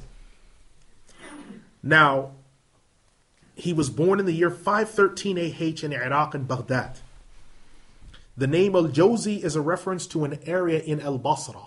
Look at the links. Everything's headed back to the companions, back to the follower. It's headed back to them. And there's a reason for that. If you look at all these men of Allah subhanahu wa ta'ala, these scholars, you're going to find some link between either the Prophet sallallahu alaihi wasallam himself or some of these high-ranking companions. They're all linked somehow. They're all linked. Ibn Al-Jawzi studied and memorized the Quran before adolescence. This is before 10 years of age. And then memorized the Sihah Sitta before his 20s. So this is before he turned 20. He'd memorized Bukhari, Muslim, Abu Dawood, Tirmidhi, Ibn Majah, and Nasa'i. You're looking at roughly 30,000 ahadith. Then he started on the Musnad, which is 30,000 by itself. And he studied with some of the greatest scholars of his time. Imams like Ibn Nasr al-Zaghuni, Al-Qadi Abu Ya'la the Younger, and the scholar with perhaps the most profound impact upon him, Imam Abdul Qadir Ibn Musa Al-Jilani Al-Hasni Al-Husayni Al-Hanbali, the great Sheikh al-Islam Abdul Qadir Al-Jilani rahimahullah. This is the very Sheikh Abdul Qadir Al-Jilani who disappeared at 25 to study further and returned at 40, and the hair on his head and his beard was white. He's 40 years of age and his hair is white. This is the same Sheikh Abdul Qadir Al-Jilani who brought so many signs of Allah subhanahu wa ta'ala's rahmah. I'll give you a story about Imam ibn Al-Jawzi and Sheikh Abdul Qadir Al-Jilani. And I'd mentioned this before, but I want to mention it again because sometimes we may forget or it's a good reminder. He has all the students in the class. Sheikh Abdul Ghani ibn Abdul Wahid al-Maqdisi, who memorized 700,000 ahadith, that left him 300,000 away from the full million. He memorized 700,000 ahadith. If Ahmed was alive, he could have sat in some of Ahmed ibn Hanbal's classes. That's how deep his memorization was. That's how deep it was. Because hadith scholars now, someone that's memorized 100,000, if Imam Ahmed rahimahullah was alive, they couldn't have sat in his classes. Because his minimum bar to be considered a scholar was that you knew 400,000. Most of the hadith scholars today couldn't have even sat in his classes. Maybe they could have given him salam, coming out of the masjid and things like this. But they couldn't have sat in his classes. So Sheikh Abdul Ghani ibn Abdul Wahid al-Maqdisi could have sat in his classes. You have Imam Muwafiq al-Din memorizing all these books. You have Ibn Al-Jawzi, Abdur-Rahman ibn Al-Jawzi, Abu al-Faraj, Jimal al-Din. He told this class, Sheikh Abdul Qadir Al-Jilani rahimahullah told the class that they should go to the market and buy some poultry. The fowl must still be alive, the bird must still be alive. And they're to go somewhere where they will not be seen and kill it. Everyone spread out, fanned out, killed their prey, brought it back, and they began preparation for a huge banquet. And this banquet where they give out food still continues today in the slum where Sheikh Abdul Qadir Al-Jilani's masjid was and is today. They still give out the food. Everyone's there except for Abdur-Rahman ibn Al-Jawzi. He's missing. They're wondering where he is. Comes close to Maghrib time, and he comes in with the bird in his hands. And obviously the students are jeering at him and laughing. And Sheikh Abdul Qadir Al-Jilani rahimahullah, he says to him, let him explain. Imam Abdur-Rahman ibn Al-Jawzi rahimahullah says, you asked us to go buy a bird from the market and to kill it for this banquet. To go somewhere where we would not be seen and slaughter that bird. I bought the bird, but then I realized there is nowhere where I could go where Allah would not see me. So I couldn't kill the bird. So I've brought it back. Sheikh Abdul Qadir Al-Jilani rahimahullah said, هذا تلميذي. He said, this is my student. Because he's thinking deeper about matters than merely words that are spoken. This is Imam ibn Al-Jawzi rahimahullah. He began the process of study. And he memorized more than 200,000 ahadith. He, by his own account, and by the account of his teachers, wrote several books in every single of the 18 sciences of the Sharia.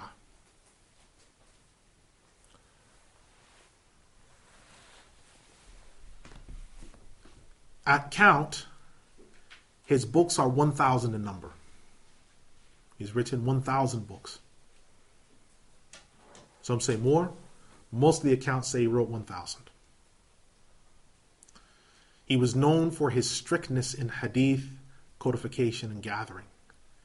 He wrote a book called Kitab al-Mawdu'at, the book regarding fabricated ahadith. And he was very strict. It's one of the things that the scholars mention about him, that he was very strict. In theology, he was also very harsh, with the exception of in one area. Imam ibn Al-Jawzi, rahimahullah, believed, because there is a difference of opinion, is a peripheral issue, the licitness of ta'wil in discussing theology concerning the names and attributes of Allah. That started a huge firestorm, because Sheikh Abdul Qadir Al-Jilani and the other ulama had already made it very clear that it mustn't be used and it's not licit. He said that it was. And when they said to him, how can you differ with your teacher? This is Shaykh al-Islam, this is who he is. He said, well, I differ with him. And people weren't ready to listen to that in Baghdad. If you differed with Sheikh Abdul Qadir Al-Jilani, this is how it was said by the ulama in that time. Whoever's creed is different to Sheikh Abdul Qadir Al-Jilani, he's one of the people of bid'ah. If you differed with him, I'm not talking fundamentals, branch issues. If you differed with him in a branch issue, people can say that you were one of Ahlul Bid'ah. You must be from one of the cults. That's how heavy, that's how high of regard Sheikh Abdul Qadir Al-Jilani was held in. You couldn't say anything about the man. But Imam ibn Jawzi, rahimahullah, he said, no, I differ with him in this issue. He was arrested. The door to his house was sealed shut, so he couldn't get in. And he was exiled to Walsit for about 5 years. He came back after those 5 years, said nothing further on the topic. Imam Muwafaquddin rahimahullah said about him, because he was a classmate of Imam ibn Al-Jawzi, he said, I never found a man more knowledgeable in matters of fiqh or creed than him. He said, we just differed with him in some of the matters that he mentioned regarding the creed. Some of the matters. He was a tremendous alim. His description is very fair, long brown beard, and deep set sunken brown eyes. So that when he looked at you, it was like he was looking through you. He pierced through you when he looked at you. So few people could hold his gaze, because he had a very strong, piercing sight. Whenever he published his books, because back then, when you wanted to publish a book, you would write it out, and then you'd have copies made, written out by other people. It's before the printing press. And then you would have them put up in the maktab or the local bookstore. And people would say, oh, Imam ibn Al-Jawzi, he's written a new book. And there would start to be discussions over who's going to buy it first. And someone would try to buy the first copy because it would be signed. Or he would sign it with his quill. So they'd try to get the first copies, and then they'd read it. And then if there was a discussion on another topic, or he was discussing, like, for example, he and Imam Muwafaquddin got into a big battle. And that was, the bookstore was empty of their books because it was so popular. Because these were two of the premier scholars, because Imam Muwafaquddin was shuttling back and forth to Baghdad. Imam Muwafaquddin at that time was younger than Imam ibn Al-Jawzi. And he was differing with Imam ibn Al-Jawzi in some periphery issues of creed. Imam ibn Al-Jawzi said, my answer is simple. This man is young enough to be one of my students. Who is he to differ with me in this regard? Because Imam ibn Al-Jawzi was well established among the ulama. Imam Muwafaquddin al-Qadam rahimahullah, as big as he was Shaykh al-Islam, but he was still younger than him, and he was still establishing himself. So Imam ibn Al-Jawzi said, he's young enough to be my student. Who is he to speak to me? That shows the strength, the caliber that the ulama had. And Imam ibn Al-Jawzi did not censure him or rebuke him for that statement. But they differed on these points. And so there were books written in response to it. And one of the books written after the death of Imam Al-Jawzi was Dhammut Ta'wil, the blameworthy nature of all Ta'wil. It was written by Imam Muwafaquddin.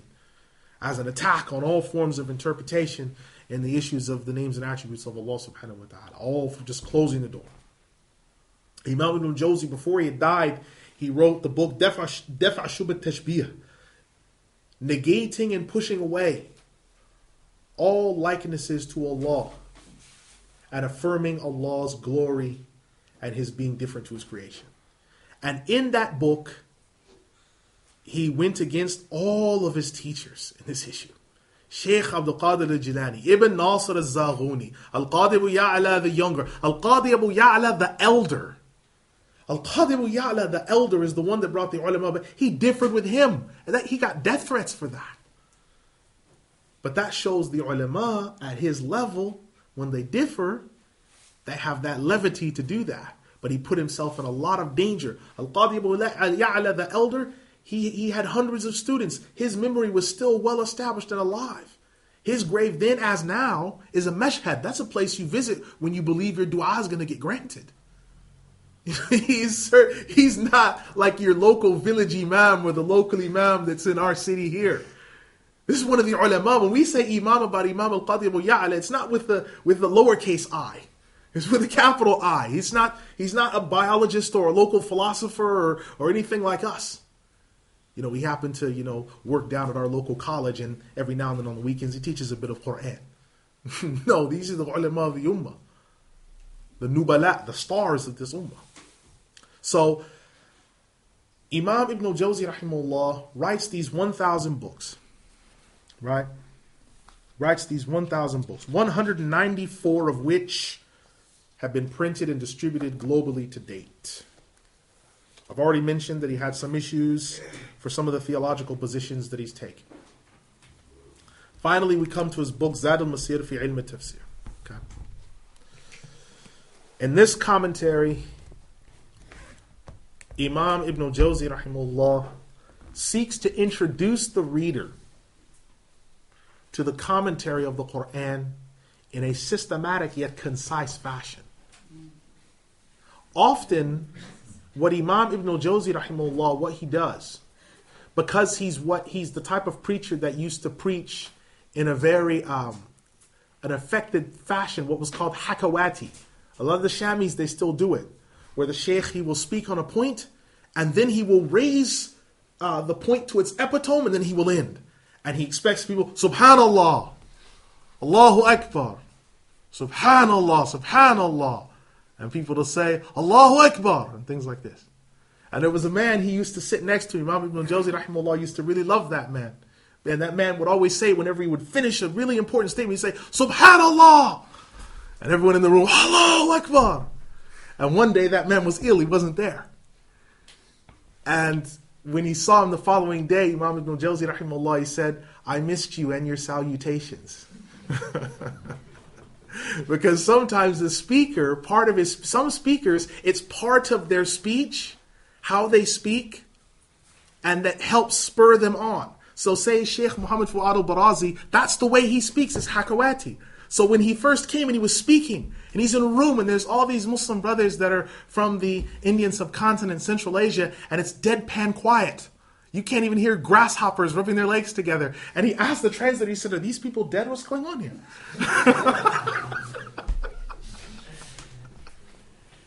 So the translator, he started doing it, subhanallah, just to keep the flow of the dialogue going, so to keep it alive, because these Muslim brothers think, what's going on here? It's not a mahfil, he's just giving a dars and hadith. He's not supposed to be saying subhanallah and yelling out loud and these type of things, and and holding on to the collar of your shirt, subhanallah, right?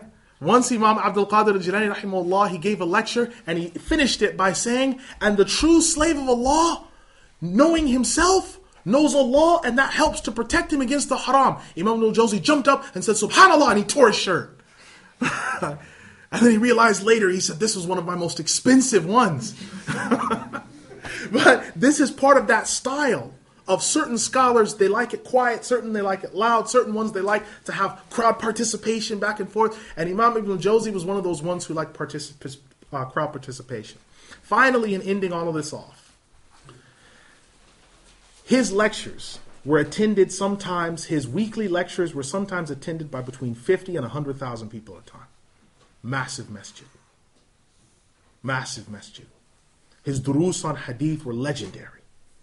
Legendary durus on hadith. Where few people could get next to him in hadith. His knowledge of things. He is the type of alim. Certain ulama, you can read their books and anyone can read them. Imam ibn Al-Jawzi is the type of scholar where if he writes a book or writes books in ahadith, you have to read all of the books to fully understand him. Because he speaks in the language of the scholar. When you look at Imam Muwafiq al-Din, Abdul Ghani, Abdul Wahid al-Maqdisi, they're able to take things, shrink it down for the common person and make it understandable and usable. Imam ibn Jawzi is here and he thinks that everyone can come up the stairs and get to him. And so it takes someone else to go through other details to expose who he is to the world. So he's speaking in the language of the ulama. He's there. But he does not expect to tone his language down. He keeps it where it is. He died in 597 AH. Some reports have 596. The Imam was buried near Imam Ahmad ibn Hanbal rahimahullah. He left behind 3 boys and 3 girls. And we now present to you the text, ul-Masir Fi Ilm it-Tafsir. Next week, I will want to start in earnest on the tafsir. And I will want us to come together and to start to benefit one another with this tafsir. أقول قولي هذا استغفر الله لي ولكم أستغفر الله إن الله غفور رحيم يرحم الراحمين. Is there any question over our introductory remarks? I had believed that we might be able to get to it today, but the introductory remarks had to be explained in some depth. Is there any question over what we've covered today in our introductory remarks? Any question? Yes? Could you just get a repetition of the issue that Ibn Al-Jawzi had with in terms of the creed? What was it that he tried to explain that he said? Okay. Question is regarding what the issue was that Imam Ibn Al-Jawzi differed with his teachers on regarding creed. Alhamdulillah, salatu wassalamu ala rasulillah. It had to do with the licitness of interpretation when discussing the names and attributes of Allah. I'll give you one ayah as an example. بَلْ يَدَاهُ مَبْسُوطَتَانِ. But indeed Allah has 2 hands outspread. Surah Al-Ma'idah, the 5th surah, ayah 64. Hanbalis, Ahmad ibn Hanbal says, Allah has an attribute called hand. That's the end of his statement. It's literally the end of the statement. All the scholars after say, Allah has an attribute called hand, yad. Nothing. Imam Ibn Al-Jawzi says, this is what this means. However, it could also be referring to, and this is where the battle began. And lo and behold, he was accused of sounding like an Ash'ari, and that's where things started from there. Because those are the only people that advise, this man is philosophical, he sounds like an Ash'ari, and persecution started. Because they're the only ones that resort to ilm al-kalam and other things, and he said, I didn't resort to any ilm al-kalam, I'm using the ayat of the Quran. No, only they use these type of words, that's it, we've got to stop him. And they immediately put the brakes on him. So when we interpret Imam Ahmad's translation of the hand, do we put that into context with the other ayah? There's nothing like Allah subhanahu wa ta'ala. Yes. Mentioned earlier on, and therefore we don't explain it. That's it. We just leave it. We just leave it. That's why when you look at the ayah, لَيْسَ كَمِثْلِهِ شَيْءٌ وَهُوَ السَّمِيعُ الْبَصِيرُ. There's no thing like him. Heart wiped clean. No suppositions, nothing. He is all hearing, all seeing. Good. So you wouldn't therefore ask after that, well, wait a minute, hold on. If he's all hearing, all seeing, that means he's got to have, no, because your heart's just been wiped clean with, there's no thing like him.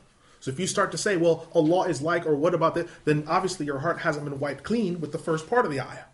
It's got to be wiped clean with that first part, and the second part comes in. What about explaining the word hand, using the word hand, and then using words to explain that, as in Allah subhanahu wa ta'ala's power is this or that? That's what got Imam Ibn Al-Jawzi in trouble. This discussion of using yad with quwwah, or yad with ni'mah. Because the Hanabila are saying, ni'matullahi wahida. The ni'mah of Allah is one. So how can you say that yadain in this passage means this? And then the Hanbalis, they go one further because they said, by you interpreting, because Ta'wil is taking something from one meaning to another. And the Hanabila are saying, by doing that, you are assuming you know the meaning of this ayah. And you don't. And that's where the battle began. So Ibn Al-Jawzi, after that, he wrote another book to clarify his position called Kitab Akhbar al-Sifat, which was an expanded, about 300-page work to say, I have no problem with the Imam of my school. I'm well within the parameters of my school. However, you must understand that it is licit to engage in this to a certain extent. And he described it and explained in things and attempted to defend himself. But at the end result, Imam Ibn Al-Jawzi, as great as he is, the ulama say, now listen, he wasn't wrong in these issues, but it would have been better if he never discussed them. And that's the position that they hold.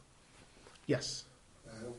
With regard to the former ayah, with regard to the hand, would that be mutashabihat? Yes. You're not supposed to really delve into it anyway. Question. The other ayah is muhkam, which is clear cut. Everybody understands it. That's the bedrock of creed. Yes. The question is the ayah, "Vel yadahu mabsutatan," but both his hands are outspread. Is that ayah not one of the mutashabihat? Alhamdulillah, salatu salam. Yes, it is. The ulama understand. Imam Muwafiquddin ibn Qudama rahimahullah, he says in his work, Rawdat al-Nadir wa Junnat al-Munadir, volume 1, pages 215 to 217, if memory serves me correct, that the ayat about the names and attributes of Allah are all mutashabihat. And the fact that at the end of Surah Al-Imran, the third Surah, ayah 7, when Allah says, وَمَا يَعْلَمُ تَأْوِيلُهُ إِلَّا اللَّهِ, and no one knows its meaning except Allah. He says, this means that the meaning of it is veiled from the creation, and our only job is to affirm, accept, and to leave the ayah as it is. Right? So this is part of what it was. So Imam Ibn Al-Jawzi, he was a maverick in his time among the Hanabila. He was a maverick because of this issue. And he was accused of things. He says, no, that's not what I am. He was accused of things. And that's why it happened. What is the position of Al-Ashari's sort of theology in regard to the Jawzi's? The question is regarding the position of the Ash'aris regarding the discussion of the use of the word hand and such in the ayat. Alhamdulillah, salatu wassalamu ala rasulillah. The Ash'aris would say that this passage refers to Allah's quwwah. And they'll quote other passages that they believe are significant in proving their point. Imam Ibn Al-Jawzi in his Sayd al-Khatir goes to great lengths before this dispute even rose to attack the Ash'ari position in this regard, because his position is just for him saying that it's licit. Imam Ibn Al-Jawzi didn't interpret, he said it's licit to say it. He didn't even say this is my position. He just said it's permitted to say it, and they went after. Whereas he says the Ash'aris, they're actually doing it, and that must be stopped. So he's saying although it is permitted, it still shouldn't be done even though it's permitted. But I'm stating that it's licit, so it doesn't make someone from Ahl al-Bid'ah if they believe that it's valid. That's the point that he was making, and that's what got him in a lot of the trouble from the statements that he made with some of the other Hanbali scholars. Is there another question? So was he from the Hanbali creed then? Question is was Imam Ibn Al-Jawzi from the Hanbali creed? Yes. Yes, alhamdulillah. Yes, he was. His books, Daf' Shubhat Tashbih, is a book that widely can be read and understood, but it must be understood in the context of the rest of Ibn Al-Jawzi's books. That's why whenever Ibn Al-Jawzi has a book in creed, he's got about 3 to 4 books where he's mentioned theological statements, and you have to read all of them together to fully understand Ibn Al-Jawzi's positions on everything, particularly his Akhbar al-Sifat. You have to read all that together because Ibn Al-Jawzi is a very, very deep, he's a very deep man. And I think a lot of it was because he spoke the language of the ulama. I think a lot of the common people misunderstood him a lot because he was on such a level, he could not bring himself down to actually, like Imam Muwafiquddin, someone could come and ask him to explain a point, and he could explain it very succinctly. But Imam Ibn Al-Jawzi was on a really higher level. I mean, he said on the minbar one day, rahimahullah, he said, you come to challenge me and fight with me? 10,000 people have become Muslim at my hand. I've wrote 1,000 books with this hand, and you come to challenge me about my affairs? Don't you understand the ayah that the faqih, or don't you understand the hadith that the faqih is harsher on shaitan than 1,000 worshippers? Who do you think you're challenging when he was very indignant that these laymen are challenging him. Who do you think that you're challenging? One of us is more strong against the shaitan than 1,000 worshippers of you. So I think it's part of the reason that because of the depth of his knowledge and where he was at, I think some of the common people couldn't relate to him. But when you read him as a student and examine him, he's a very powerful writer. Very powerful. So do you know, like in regards to like the different creeds that we have, it's like they're all basically similar, aren't they? But is it branch issues that they differ often, or is it like major, not major issues, but is it something that they can have big disagreements? Question is that the creeds of the Hanbalis, Maturidis, and Ash'aris are the same in the foundations, but they differ in branch issues. Alhamdulillah. That's correct. The branch issues they differ in. The key is, again, no one can be compelled that they have to hold a position. If someone feels convicted by some branch issue, and they feel that that is their position, and they feel compelled by the evidence they may follow, no one can say, no, you may not do that, because it's a branch issue. So, for example, if someone holds to the position that the scales shall be brought first on the day of resurrection before the weighing of deeds, or someone says that they'll drink from the pond in the paradise and before the paradise, rather than saying they'll drink from the pond before going into the paradise. It's not going to take, it doesn't affect the destination of the soul. And the ulama, no, it's got to be. And the ulama have had these big discussions and disputes, which are composed of ayat and ahadith. But if someone says, I think that we're going to drink from the hawd of the Prophet ﷺ before we go into paradise and once we're in there, a'udhu billah, no, we wouldn't do this. Hasha lillah, fear Allah, I thought you were a Muslim. What is this? This is a branch issue.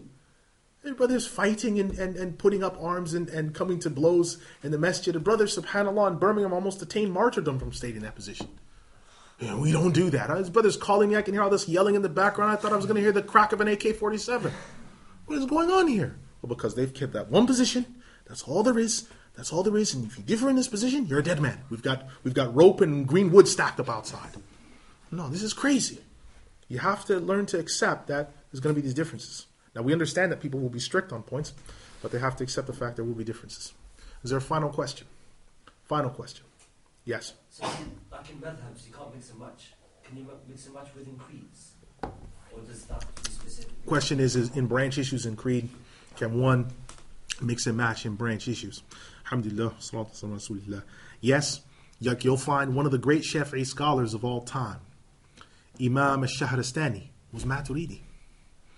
He's the only Shafi'i I know that was Maturidi. It's Maturidi. Very unusual. Very, very unusual. I've only known of one Ash'ari Hanbali. One. For sure. Najmuddin al-Tufi, rahimahullah, one of the students of Imam Taqiyuddin ibn Taymiyyah. He's Ash'ari. Right? So you'll find people will mix between certain branches in issues where they'll adopt positions and opinions. Imam Mahmud al-Alusi was Hanbali in his creed. He was one of the great Hanafi scholars, Imam Mahmud al-Alusi.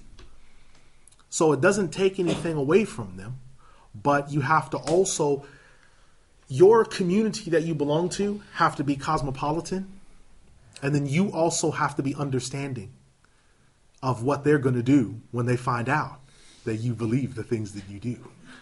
Because you are going to find yourself in some very interesting dinner conversations. We'll say that. Because you'll have positions that will be different. What?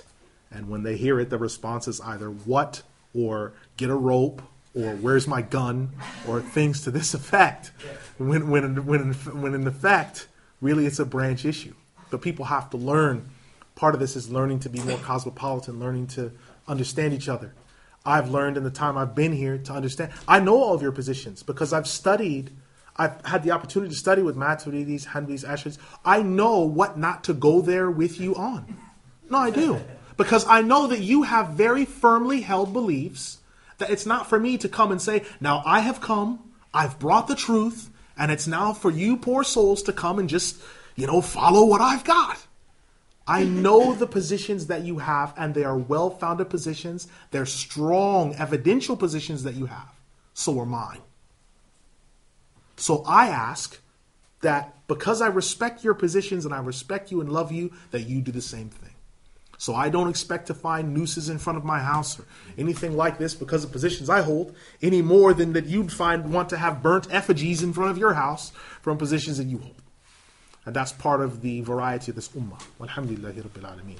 Subhanaka Allahumma bihamdika wa ashhadu an la ilaha illa anta astaghfiruka wa atubu ilayk innahu ghafurur rahim yarhamir rahim.